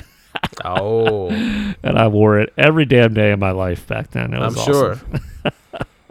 That's funny. Did bring back memories though. I never. The only proof of purchase thing I think I got was like 10 or 12 years ago. My mom actually gave me like the copy of the cable bill. I sent it in myself, and I got like a collectible motorcycle figurine of WrestleMania 20. It might have been 24. I don't exactly remember, but it was cool. I still have it in the package and whatever, and it was like, I mean, why not? I remember 2013. This is before WWE Network, obviously. And I was writing for Philly.com. I was writing about pay-per-views. And I was like, look, I want to cover these pay-per-views because they do good traffic or whatever. But they cost like $60 a month. So can y'all look out for it, brother? I was like, all right, yeah, you order it. Keep your cable bill and we'll reimburse you. And I was like, oh, that's dope. And I did that. Nice. And then WWE Network came out. I was like, oh, I guess I don't have to do that anymore. But it's just crazy to think about. That was just only 7 years ago when we were still ordering pay-per-views, at least from a wrestling standpoint. People still do when it talks about AEW, and even like a Ring of Honor or New Japan, you do it. I guess New Japan, you do it through New Japan World, or Impact, you might still do pay-per-views. But with WWE, I mean, come on, who's doing that nowadays? No one. At least you shouldn't. In 2020, when streaming services are everywhere, like everybody named Mama got a streaming service, so. It's just, like I said, that's only 7 years ago. That wasn't that long ago. We're talking about, like, dial-up modems and different things that, caller ID being a separate device and an answer machine being a separate device. That was 23 years ago. Yeah, when you have a cover for your computer, an actual cover. Right, you had to cover it up because you don't want it to get dusty. Exactly. It's like you were painting every night, though. You put the cover on the computer. It's like... You gonna start painting over here? No, I just cover it up so it don't get dusty. Like what? But right. But now but 7 years ago, only 7 years ago, pay-per-views are still a thing, and now they're just, at least in wrestling for the most part, gone. So we cut backstage though, and we get an interview with Michael Cole. Yeah. And he's interviewing Vince McMahon and Sergeant Slaughter. I was so confused here. What's that? I was so confused here as a kid. I'm like, what the hell's Vince doing there? This is where things get confusing. And it lends to the conspiracy theories out there. Because Vince and Sergeant Slaughter talked about how there's going to be extra security around the ring for, I don't know why, that would happen in storyline. I was like, okay, maybe they're trying to keep DX away and the Hart Foundation away. But that... Like, it didn't make sense to me even with that. It was just so weird. I guess in story, they wanted to explain, because they knew they were going to have people out there. And I guess they wanted to explain to the viewers why people were out there. Maybe. But I really don't feel like they had to. But they said that they had extra security out there because it was important that people finally saw Shawn Michaels versus Bret Hart.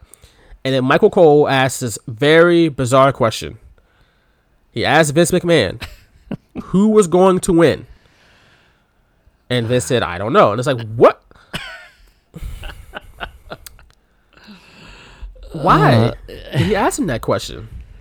This is even more confusing to me as a kid, more than an adult, when you hear like those analysts on TV during a sport, like before a sports game, like pick their teams, who they think that who's going to win. I was like, why the hell? Who the hell's Michael Cole, and who the hell's Vince McMahon? Like to me, he was just still a commentator. I was like, why the hell are you asking Vince McMahon who's going to win? Right? Was he asking for his prediction? It didn't sound like it though. No, and he said, I'm going to put you on the hot seat. Like, right? Who the hell are you, Michael Cole? This is your like second pay-per-view. Shut the hell up. Yeah, it was. Where the hell's Todd Pettengill at? Damn it. Oh man. I'm hot. Todd Pettengill wouldn't ask a silly question like that. Todd Pettengill will be like, "Oh, Vince, you look good today. Nice coat. You look good today." But it was just when I watched it back, I remember watching it back a couple years ago, and I was like, "Huh?" And I watched it back again, and I'm just like, strange, awkward, very awkward. Why even put that in there? I still don't understand it. Like you said, he could have been asking for his prediction, but it didn't sound like it. No, he didn't ask, "Hey, prediction time. Right, who you got? Who's going to win tonight?" He just asked, like, "I'm gonna put you on the hot seat. Who is going to win the match?" As if Vince McMahon had his say. Now, of course, in reality, he did. Yeah, but that's never been a thing in storyline. No, never. Even after the screw job thing, it's never been like Vince McMahon decides who wins and loses. It's just Vince McMahon wants certain people to win and he wants certain people to lose, but he doesn't just. He's not the booker. You know, like he's not. Yeah. Putting. You know, it was odd. It was very odd. So, we got another match coming out though. Another Survivor Series match. We got the Nation of Domination versus Ahmed Johnson, Ken Shamrock, and the Legion of Doom / the Road Warriors. They had a promo before the match with the good guys, Johnson, Shamrock, LOD, and Shamrock hit him with the "Tell 'em Hawk" during the promo. I was like, oh, look at that. He got to do "Tell 'em Hawk," which is like, if you watch any Road Warriors promo, Animal yells and screams for like 2 or 3 minutes, and then when it's time to transition to Hawk, "Tell 'em Hawk," and Hawk goes, "Well," and there they go. Love it. People loved every second of it. So that's right. It was kind of cool that Shamrock got to do that on this night. You know what I found interesting? Montreal loved Ken Shamrock. In 97, there's no reason not to love Ken Shamrock. Ken Shamrock went against the Hart Foundation in July and August. Yet he was cheered. So did Steve Austin.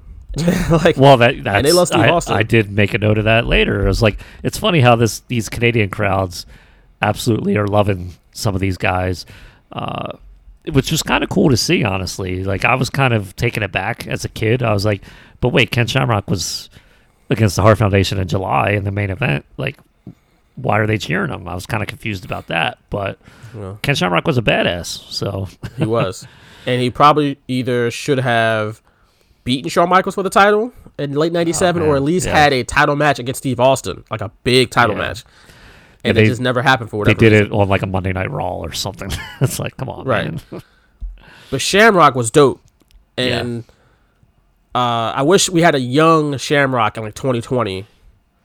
Yeah, and seeing like you got Matthew Riddle out there, he's like the bro guy, but Shamrock was the world's most dangerous man. He would just freak out, and his music was dope. He just walked to the ring with all intense and stuff like that. I thought it was dope. Yeah. He's not the same. I used Ken Shamrock in Warzone. I thought he was that dope. I did the same. I really like the ankle lock too. I thought that was like a great move because it's like you were basically snapping the guy's ankle. There's nothing he could do about it. He could try to reach for the ropes, but you're in the position to pull him back. So I just thought it was always a cool move, and I like Ken Shamrock for the longest time. He was dope. Yeah, he was real dope, and Warzone was a trash game, but using Ken Shamrock in it was fun. So there you go. One thing I noticed that kind of perturbed me in this promo was that they were talking about getting rid of the quote-unquote criminal element when referring to the Nation of Domination. And I was like, what? Like, you talk about that when referring to the Nation of Domination, a group of 4 or 5 black guys? Don't like that. Don't like that. And I know they were going for like it's the mean streets of WWF, I guess. Like, you got gang rules and all this other stuff. But it was just weird because they didn't talk about that with anybody else but the Nation of Domination. No, that's true. Like, what about the criminal element of Disciples of Apocalypse? They were a biker gang. They commit crimes too, right? Yeah, they probably actually were criminals at the time. Probably. A lot of these probably guys knocking probably off were. A lot of these gas white guys stations probably everywhere. were. There's probably knocking off gas stations along the way to every show. Who knows?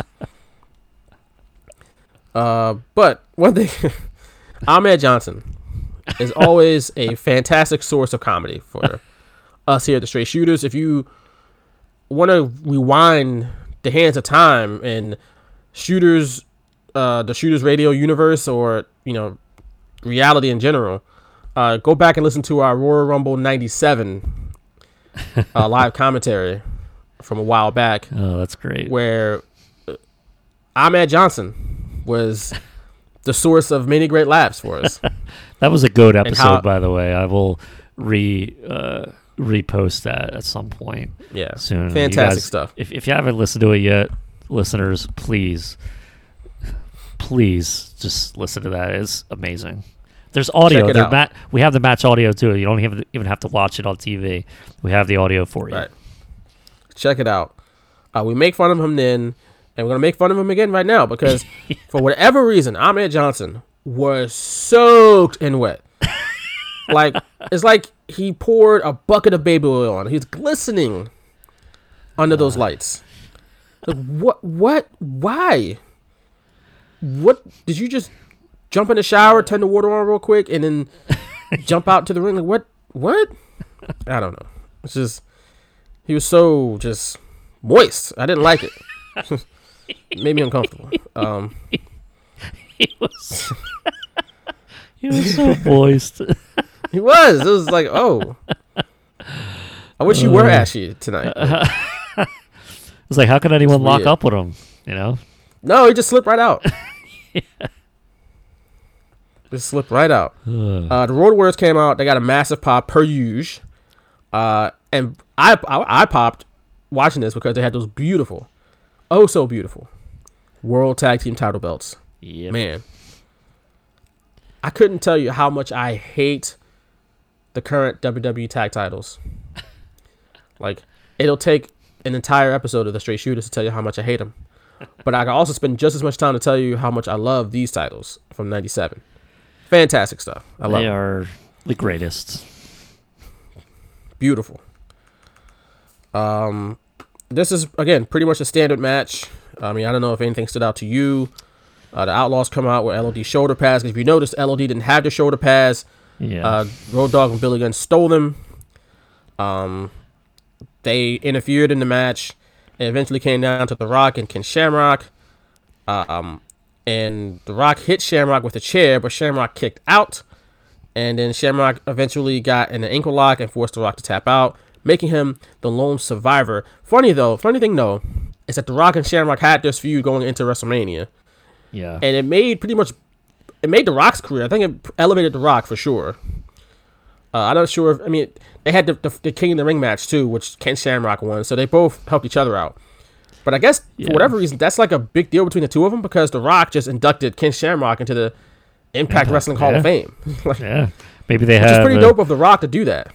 It is. Maybe they have a close relationship. I was so for Ken Shamrock around this time frame. I was pissed off when he lost to Shawn Michaels. Well, when he didn't win the title from Shawn Michaels. He felt.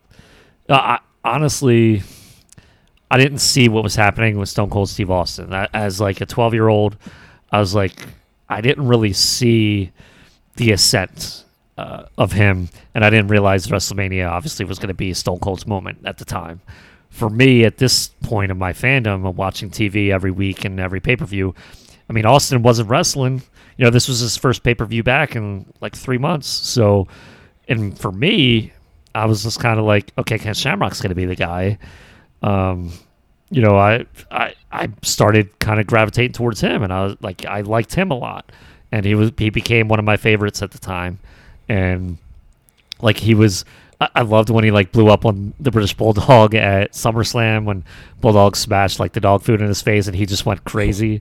Like I loved it. He was like suplexing all the referees and putting them in ankle locks. It just cracked me up. And then Royal Rumble against The Rock, you know, like he won, but then The Rock shoved the brass knuckles in his tights and then told the referee that, you know, he hit him, and the referee was like, "What are those?" And he pulls out brass knuckles. He's like, "Hey, they're not mine," you know, like, so the whole feud with The Rock, and I think you hit the nail on the head, was like fantastic. And it helped out The Rock just as much as it did Ken Shamrock. Ken Shamrock obviously never had the career that The Rock did, but in this point of time in the WWF, I was like totally a Ken Shamrock mark. Hey, I don't blame you at all for that. Ken Shamrock was dope. Like I said, yeah, plenty of reason to. And the theme song, was one of, like, I don't remember if it was so the second volume or the third volume that his theme was on, but I remember like just listening to it, and I was like, yeah, this, like, I could see how this gets me hype. Like, you know, it was like just awesome. Yeah, he was great, and WWE definitely dropped the ball on not putting him with Steve Austin for a match, for a pay-per-view match for the championship, but. You know, that's neither here nor there. But I think this definitely should have happened at some point in '98. But on this night, Ken Shamrock is a winner. You know what's funny about this, Kama? I did not realize he was the same person as Papa Shango, and they look so much alike in this particular match. His movements. Now, his are body. you saying you didn't know back then, or you didn't know now? I didn't know back then. Oh, okay. I'm about to say, what are you talking about, bro? I actually found out Kama and Papa Shango were the same person. Maybe in like 2002. It was like when The Godfather came back. It's like he left for a little bit, and then he came back. It might have been the Royal Rumble at some point, or he returned for a little bit in the WWF before it was WWE. So that's when I like realized, I was like, holy crap, that's Papa Shango. Holy crap. But it's just so funny that he looks so much like him in this particular match. And how did I not know? Like, I think subconsciously I was like, this dude looks familiar, and I think I've seen him before, but I knew he was Kama. I knew he was the same one that had the hair and that had the red, you know, singlet with the white t-shirt and the corporation. So I was like, okay, like, I know that's the same guy because they had the same name. I didn't realize that Kama was Papa Shango until way later. But it's just so funny. I never put two and two together until way later. And it's funny. Did you hear Jerry Lawler name drop Kevin Dunn during this match? I did not. There was apparently like a huge mic feedback at some point in this match. It was like maybe 2 or 3 seconds long. And I remember rewinding back because Jerry Lawler said it was probably Kevin Dunn's fault. Probably was. And I was just like, oh, that's funny. We get a quick promo for D-Generation X. I think that wasn't the last In Your House. It was one of the last In Your Houses.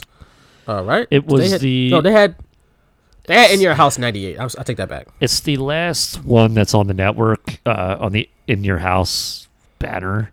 That's true. Because I think it was the last one that they really like. They had the logo, the original In Your House logo in there. So I think the next In Your House, it was just kind of like a tagline. It was like "No Way Out of Texas: In Your House," and then they did that for a little bit. So I think that's why there's like a they didn't make In Your House the first thing. They switched it to the end, and then they eventually phased it out. Yep. So, but the next match here, it's a big match. Intercontinental Championship, Steve Austin versus Owen Hart, a rematch from their memorable encounter at SummerSlam, where, of course, Steve Austin was going to win the Intercontinental Championship, and he did win, but not before he was dropped on his head by Owen Hart in a mistake, in an accident, and broke Steve Austin's neck. And somehow Steve Austin had the strength and the wherewithal to kind of roll up Owen Hart and get the win, but the damage was done. He was all messed up. And eventually, Steve Austin had to relinquish the title. Now, on his way to doing that, though, to that and, him on his way back, Steve Austin had this promo at his house. I don't know if you've seen this promo, Nick. Yep. My God, it's classic. Amazing. This is why Friday Night's Main Event needs to be available, because I believe it first aired on Friday Night's Main Event. You can look it up on YouTube right now. Yeah, well, and it's crappy Steve Austin, quality. It's true, but WWF sends a camera crew to Steve Austin's house in Texas, and he doesn't know they're coming. So he answers the door. He's got all the camera on. He's like, I ain't got to talk to y'all. They're going to send a camera crew down here to talk to me, blah, blah, blah. And I ain't talking to nobody. I ain't answering none of your questions. And he slams the door in their face.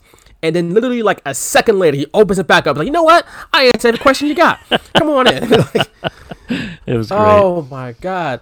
Then he cussing the camera crew out. He's like, watch your step there. If you fall, I'll slap the hell out of you. Like, man, he's cursing. I cleaned that up, by the way. He's cursing. He's talking.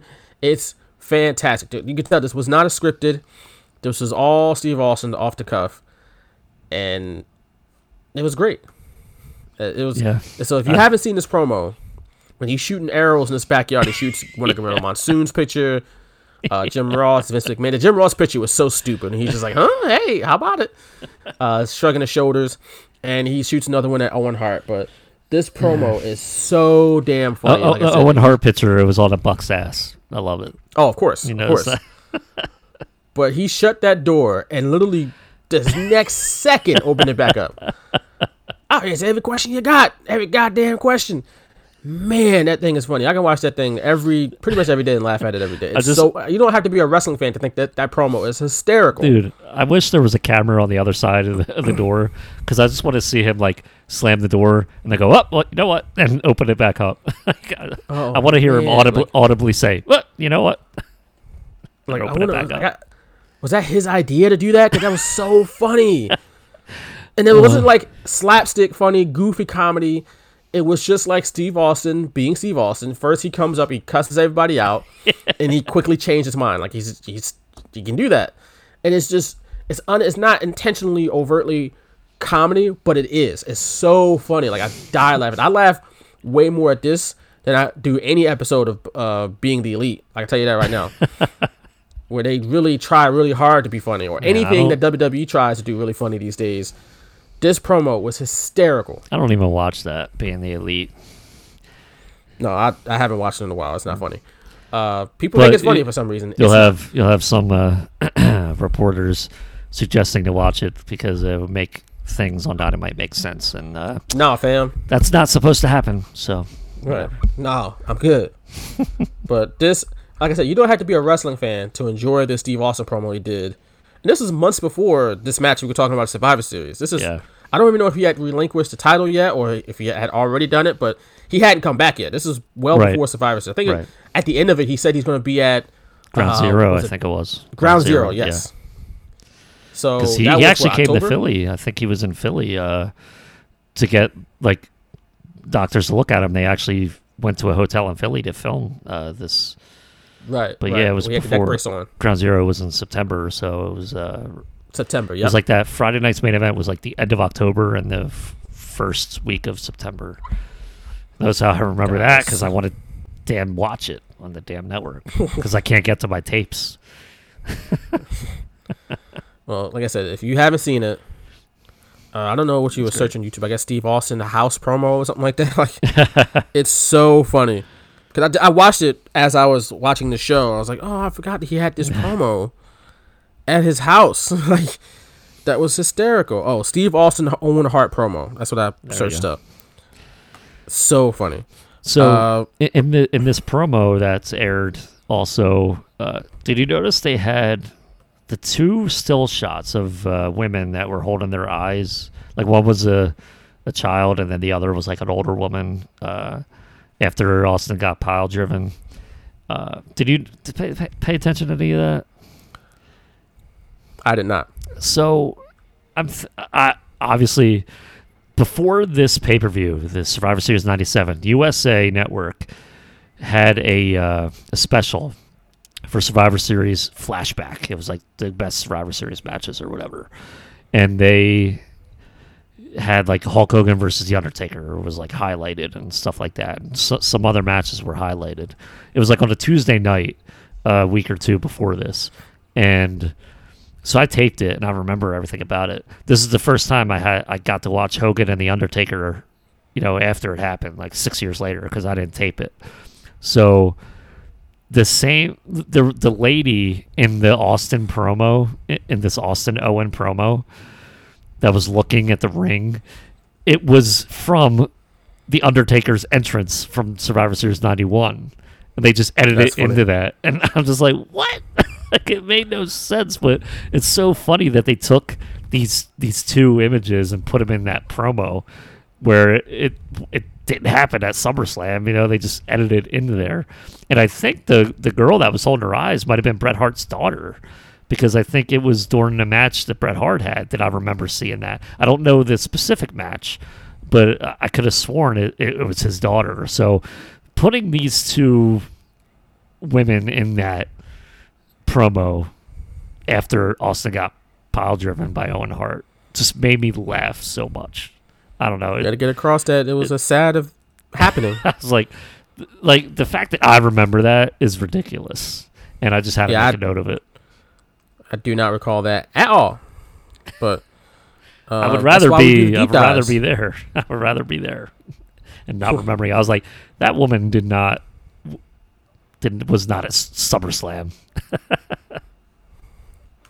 Well, we're at Survivor Series on this show, and Steve Austin makes his entrance with the glass window kind of thing, and it's supposed to break in full, but only half of it broke. And Steve Austin, I guess this wasn't real glass or what. I wouldn't recommend this, but he just knocked his shoulder into it. And it's like, what? I guess it couldn't cut him. I don't know. But not. He definitely tried to break it, but it didn't work. Didn't quite work, and he just kept it moving, which was the smart thing to do. But I don't know why he thought that was a good idea. But one thing I found funny is that the fans were cheering for Steve Austin. At least a good majority of them were. He still got some scant boos here and there, but he was still like arguing with fans during his entrance, even though a lot of those fans was cheering him. And it's like he just had to be Steve Austin, I guess. He had to be Stone Cold. One of those fans was wearing a Flyers jersey in the front row. Oh man, yeah. In Montreal, brave soul. Crazy. Yeah. One thing I wrote here for Owen Hart is that his music was quite funky. Well, you said funky, I said Wow, wow. I was getting into Owen Hart's theme music. I was like bobbing my head to it. It's kind of quick, fast paced and stuff. Like you get to run a man to it a little bit. Like for Owen Hart, I mean, it probably didn't fit, but I liked it. I still liked it. It didn't necessarily fit Owen Hart, no. Yeah, that's where I came in with the. This was probably, I'm trying to think, was this his best theme music? He had the first one that was like kind of the knockoff Hitman music. And then like early 90s. No, that was his. Sort of kind of close to. Yeah, the Rocket. That was his Rocket stuff. Right, the Rocket music, right. Yeah. Kind of close, it kind of, at least to me, it kind of resembled Hitman music a little bit. But maybe I'm tripping. I don't know. Didn't he have like a different like beginning with like the sirens in '98? But I think it was the same music though, right? Yeah, but was that when he joined the Nation, or was it before that? Probably. He was like he was like the Black Heart for a while. He's the Black Heart for a while. I think this is the Black Heart stage, right? Yeah, I don't know. Or was that a different time? It's a good question. I don't know, but. Owen Hart, man. Rest in peace to Owen Hart, man. He was so damn good. Still, some of my favorite, most funniest moments is when everybody was calling him a nugget, and he was running out of the arena holding his ears so he couldn't hear it. It was just, what a stupid visual. I thought that was funny. But, this match itself, though, was relatively quick. You could definitely tell. You could definitely tell why Austin's not going to be the same. Like that, and Austin, I guess, wasn't 100% yet. Right. He probably wasn't 100% yet. They got the match in, And then Team Canada came out and he doled out like 5 more stunners, and that was it. Yeah. So what I found funny was Steve that Austin reclaimed. Owen trying to get disqualified. He's like, ring the bell after he was like choking Austin. Right. But yeah, so it was Steve like Austin reclaimed. stunner out of nowhere too. It was like, oh, okay. Right. And that's it. Yeah. He didn't get out. Yeah. And Steve Austin reclaimed the Intercontinental Championship. So let's quickly move on to the main event. Pretty much the reason why this show is remotely remembered. For the WWF Championship, Bret Hart defending against Shawn Michaels. And I remember, got a lot of notes here. Okay. First off, Shawn Michaels was walking to the ring with Triple H, Chyna, and Rick Rude, the original incarnation of DX. And I remember him saying, I don't know where to go. Like, where do we go? Yeah. So apparently he got lost. I didn't remember this match being so long before everything went down. I would say before this, before I get into the match itself, did it feel odd that they showed them walking to the ring the way they did? Because I feel like they didn't do that too often. Like walking backstage to the they didn't even Gorilla. see, like, I knew it was a big match, but even in the build up, it didn't seem like it was going to take on a life of its own. So yeah, like watching them, you even saw when Shawn Michaels was walking to the ring, you saw a British Bulldog like in the background. It's like, right. Oh, wait a second, like what the hell's going on here? So that right away, and I've noticed that as a kid, and I was like, that's stupid, like that's weird. But I guess he's not attacking him because it's the main event, like whatever, because I think it's real. But yeah, and then going back to Bret Hart, like it was. I thought it was weird. I did think it was weird. I didn't know what to think as a kid.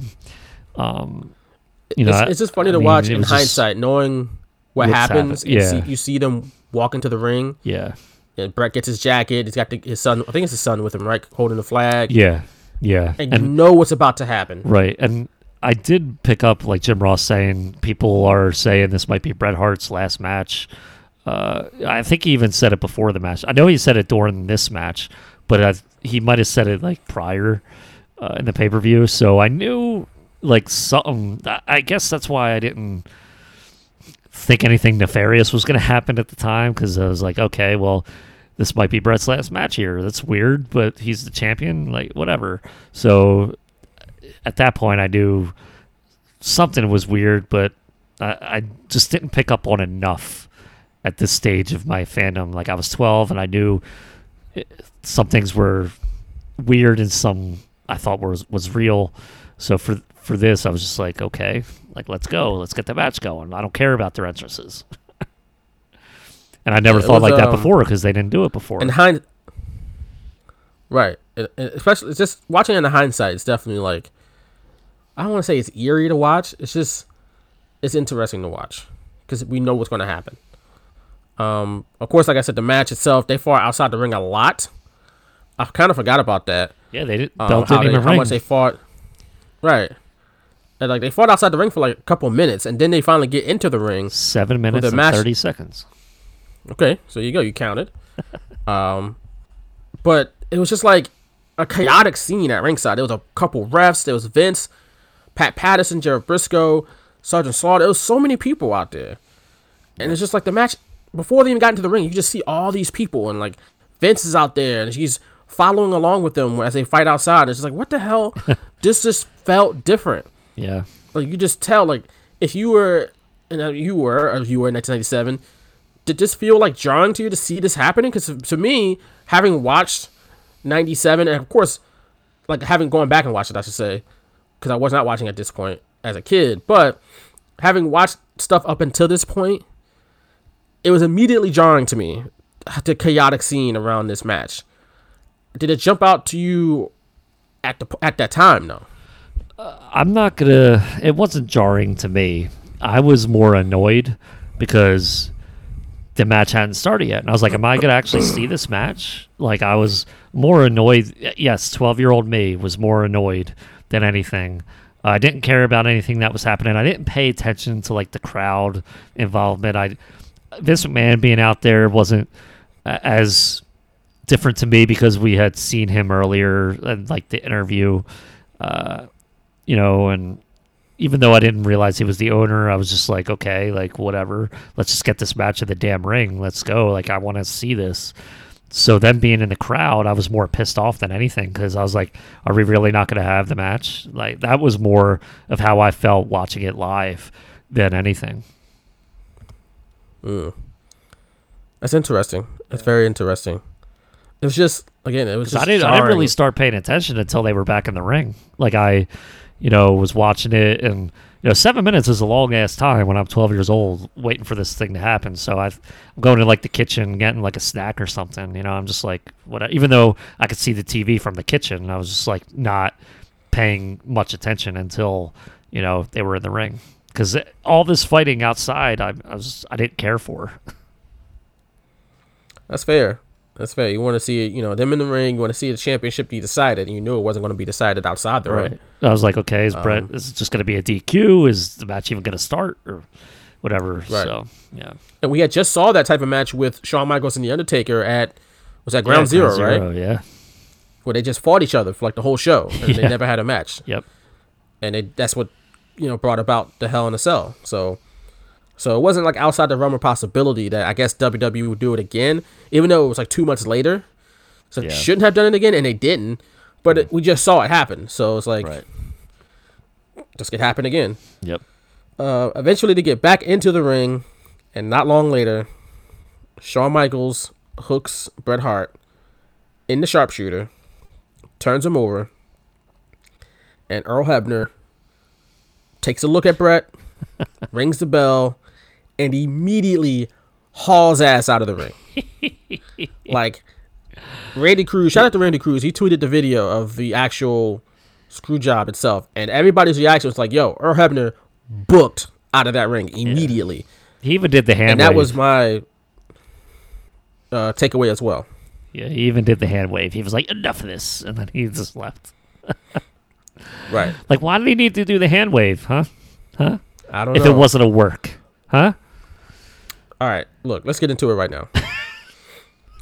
The conspiracies have been drummed up again, 23 years later.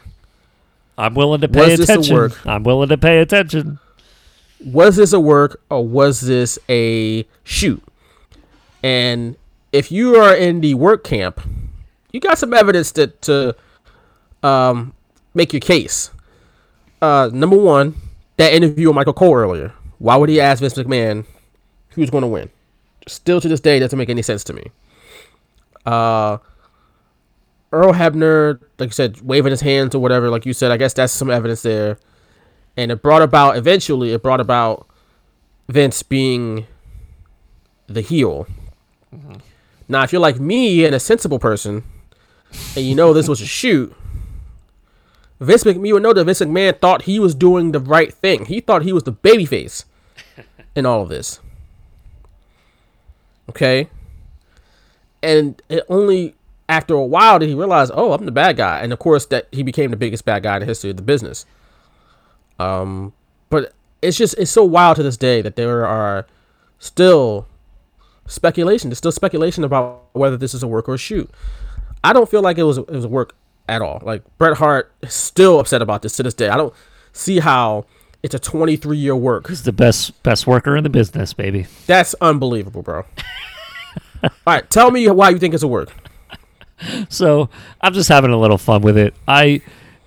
Okay. It's 23 years later, and I will say I'm more apt to listen nowadays than I was even 10 years ago, because I just don't think that just Bret's reaction.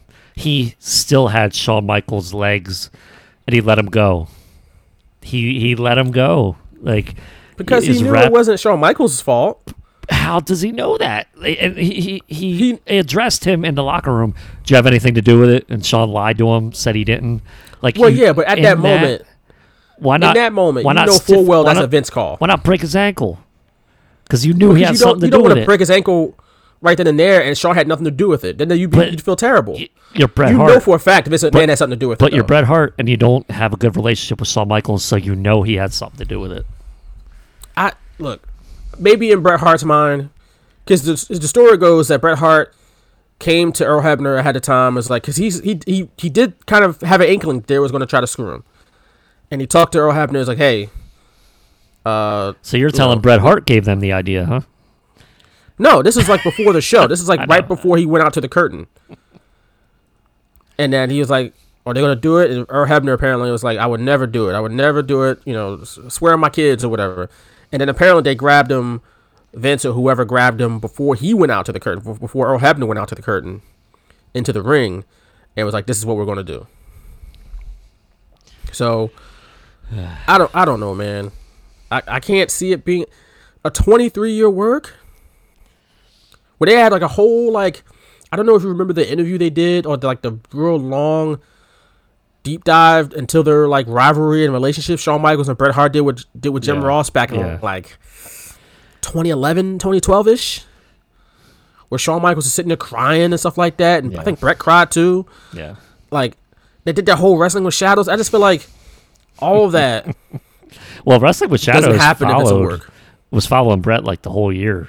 So it was just crazy that they followed him in like the craziest year of his professional life, honestly. That's fair. But Bret was wearing a wire too. So absolutely, but they knew that he was wearing a wire. They knew he was they said it on Canadian Stampede that there's, people following Bret for a documentary series. So, WWF knew that he likely had wires all around him for all these, meetings they had leading up to this match. You can't, I don't know. You can't tell me that they didn't think that he was wearing something. Of course they knew, but that wasn't going to stop him from doing what they had to do. Right. So to me, it's like, okay, why not wait? Because Bret said he's not going to drop it to Shawn Michaels in Canada. So why not? He came up with all these other scenarios after the fact. Like, I'll drop it to him the next night on Raw or the next week or something, or the December pay-per-view or whatever, or I'll, just forfeit it the next night on Raw or something like that. Like, they were coming up with all these scenarios that he just knew. It's like, no, you got to drop it at Survivor Series. Survivor Series was still a big pay-per-view at the time. You're not going to have a DQ finish at Survivor Series. You're just not. You can. You definitely can. But that wasn't, like you said, Vince didn't want that. He wanted him to drop the belt. And he got what he wanted by hook or by crook. But it did, why didn't Bret just get out and take the title with him? No, he let Shawn Michaels get out. It took a while. Shawn was like walking around a little bit. Then they grabbed the title and leave. A lot of time went by. I think the initial shock of what happened was setting in on Bret Hart. I agree with that. And then ultimately he gets up. Shawn Shawn Michaels acts all incredulous, like he had no idea what happened. Yeah. Which, again, if you're Bret Hart, you don't want to just steal off on Shawn if you don't know. Like, you didn't know whether he had anything to do with it at that point. But then you go, Vince, this is what you've done. You've made me tar and pillar your champion. Well, I think that would have been a mistake, if Shawn Michaels didn't. In reality, if he had nothing to do with it. Now we all knew he did. Right. But if in reality, if he just stole off on Shawn Michaels and he had nothing to do with it, that would have been. I think Bret Hart would feel guilty about that. I do agree. But he knew for a fact Vince McMahon had something to do with it. Yeah. That's why as soon as he stood up, Vince McMahon walked right into his face because he knew. Like, Vince knew. Like, yep. Vince pretty much, without saying a word, told him, like, I did what I had to do, bro. Like, this is it. Yeah. And Bret knew without saying a word and spit right in Vince's face and eventually punched out Vince in the that was a in the locker room. Great loogie, by the way. Nailed him. That was a shoot loogie, man. That was not a worked loogie. I will say, I'm just playing devil's advocate. I'm willing to listen, but I do think it was real. And it's, like you said, I do think it was initial shock. You see, they zoomed in on Bret's face right away, though. That was the funny part to me. They, Earl rang the bell and left the ring, and then they show Bret Hart's face. Like, right. Come on. Like, you gotta, like, why would you? That's fair. Like, it's just weird to me. But I also feel like if it was and I don't know whether they were up against the time. Oh yeah, they had to go off the air right away. Yeah. But they went off the air like right away. Yeah. They didn't linger. Yep. Like Shawn Michaels went to the back and they shot that Survivor Series sign, and that was the end of the show. Yep. They It was didn't cut back to good Bret night Hart. from Montreal. Right, and that was it. So And I'm trying to remember, I don't remember exactly when they went off the air. I didn't look at the clock or anything, so it might have been early. It might have been right at 9:59 or 10:59, whenever the hell it was. But yeah, I don't remember exactly when they went off the air. So, and this was when I only taped pay-per-views. So, I was kind of shocked, but it was just weird. I didn't know what to think at the time. Even as a 12-year-old, I was just like, oh, Bret Hart gave up. To me, that was what happened. The sharpshooter hurts like hell. He gave up.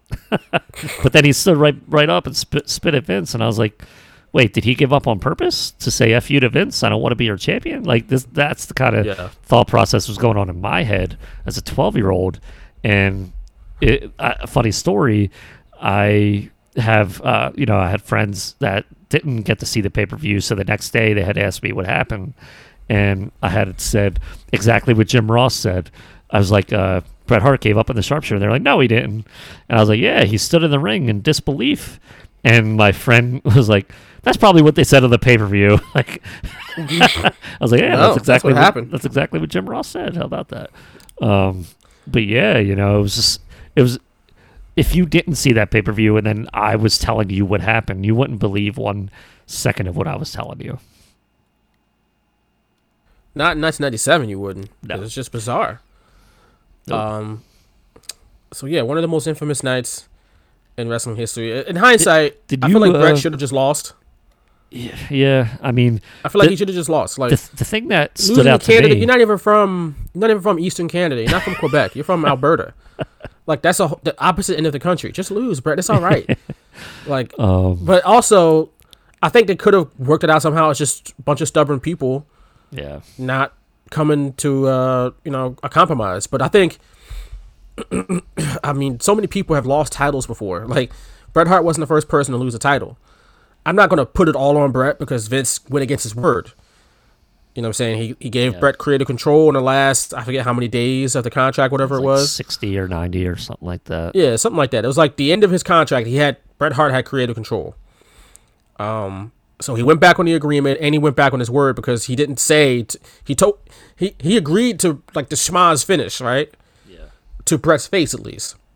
So I think they were both wrong in my opinion. I think they should have been big boys and found a way to make it work for everybody. At the same time, I don't think if you're Vince McMahon and you're saying I can't afford to have you do what Alundra Blaze did on Nitro and come out with the title. Did Vince really think Bret Hart was going to do that? Even in 1997, at the height, at the actually maybe not the height, but you're getting there where the Monday Night Wars are raging right now. But do you still think you kind of pushed Bret to sign this deal? You really helped him out financially in a way, and you're going to think that he's going to do that to you? I mean, yeah, business is cutthroat, but at that point, if you're Vince McMahon, do you really think Bret's going to do that? Probably not. So, and then even if he did, you could hold it over his head for the rest of your life. So, I didn't see Bret Hart doing that either. I'm not saying I know Bret Hart in fact, I don't know him personally, but he never struck me as a guy that would kind of go back on his word. Right. If there's anything that Bret Hart was had super integrity about was pro wrestling. Yeah. I don't know about personal life, but if he, held himself to the highest level of integrity, it involved pro wrestling. And I feel like he wouldn't have done it to Vince McMahon because let's face it, Vince McMahon helped make Bret Hart a star. Yeah. Bret Hart's career, the biggest chunk of his career before, outside of Calgary, which, that wasn't that long, I don't think, but from 84 until 97, that's 13 years he worked for Vince McMahon. And Vince McMahon made him a 5-time champion, international star. Yep. So, I don't know, man. But here's what I don't think, though. I don't think Bret screwed Bret, which is what the headline of that Sports Illustrated story was. Was that the headline? I believe that was the headline. Oh, yes. Man. you're bringing Did that you up read the again. story? I did not read the story. I saw everybody did. crapping on it. I was like, I'm not going to dignify it with a click. I saw. So please, Nick, fill me in on this story. I saw someone crapping on it. So, and then I saw it was from SI, and I'm like, okay. It was written in by a 5th grade standard or something like that. Ooh. Damn. And I'm not talking about grammar and punctuation. I'm talking like thought processes, like things coming together, like just the way it was written just made no sense. And he was basically like, Brett should have done what Vince wanted. Honestly, I don't remember word for word. I skimmed through it, could not stomach it. And it was one of the worst, even one of the worst things I've seen, because literally all it was just to produce a piece of content for SI. It didn't matter what it said. It was just November 9th, screw job. You need something to have, something on our site. And I don't even remember the dude. I don't even know the dude who wrote it. But yeah, like you said, something to get people clicking, something people get people talking and sharing. Yeah, which that's what was accomplished. Like I said, I wasn't going to do that because I don't have to read it. Like I'm good. It was something where he was saying like Brett should have lost. It was his last day. I can't believe somebody was paid money to produce that. And I'm still sitting here on Twitter tweeting, hire me, because I'm looking for a job in this industry. And I see that, and that guy probably got a ton of money for it, and it just pisses me off. Well, I don't know if he got a ton of money or not, but look, Brett, I think at the end of the day, Brett probably should have lost. Like I said, I think they both were wrong in this. I'm not gonna put anything. I'm not gonna put it all on Brett. See, if Brett, like he feels like it. He said this, sticking to his principles, standing up for what he believes in, but wouldn't have been more. He would have been more respected for doing the right thing if he worries so much about respect in the wrestling business. And Bret Hart's one of my favorites of all time, by the way. Randy Savage and Bret Hart are my top 2 favorites. Bret Hart makes wrestling believable, and I love that about it growing up. He put his heart and soul into everything, so I think that's why he was so adamant about going out on his terms, because the WWF was his life for so long. But I agree to the fact that if he just quote unquote did what's right, even with the creative control, he would have been in a better shape for his professional career after that. And I know he was older, he was getting older, so like the WCW contract was likely his last one as a pro athlete, or whatever you want to, a performer, I should say. So I don't know. To me, it's just like he always talks about wanting to be remembered as, this whatever hero. I think that would have pushed him into that spot had he just quote unquote done the right thing. So yeah, I still don't like. To me, I don't know. I'm not going to blame. I'm not going to put anything or all of it on Brett, I should say. I still don't to this day don't understand why he didn't want to lose in Canada. I just don't understand that. I love, like you said, I love Brett. And I think he did get screwed over because he was lied to. Yeah. But the whole thing of losing in Canada, like, again, you're not from Quebec. Like, you're from Calgary. You would have a better case with me if the match was in Calgary. You didn't want to lose in Calgary. Yeah. But it was in Montreal. I don't know. But I do also think that Shawn Michaels telling him he wouldn't do the same for him seemed like that was the big issue. That's when the blood boiled over. But if you're Bret Hart, that's when the bad blood boiled over. If you're Bret Hart and you talk about how honorable you are and all this, you're like, you know what? I'm going to do this, and you kind of have that over him for the rest of your professional career. Now, luckily, they kissed and made up, but in that spot, I mean, he kind of just let personal animosity take over, and that's kind of what screwed him. To be made a villain, by the way, because Vince McMahon, came out with that 2-part interview. Brett screwed Brett like the next week or 2 weeks later, assassinating his character, basically. That would have never happened. So, like, then that and Mr. McMahon would have never happened. But that's why I'm more willing to listen to some of these conspiracy theories nowadays, because, like, all right, we're going to put the belt on Stone Cold Steve Austin at Mania, who's a good heel. They don't really have anyone. But obviously, Shawn Michaels hurt his back in January, so that wasn't great. But Mr. McMahon was already well on his way. So timelines are weird, and everything's just weird. But I just think, Brett, there had to be a moment in this whole, like, 2 months time frame where he was just like, no matter what, I'm not giving in. There had to be, like, that one moment. Because with, like, how he talks about what he wants his legacy to be, I'm pretty sure he doesn't want his legacy to be like, I refuse to do something. So I don't know. Well, it's still, again, every year around this time, the conversations and the conspiracy theories get drummed up. Because it really are endless talking points when it comes to this match and this finish.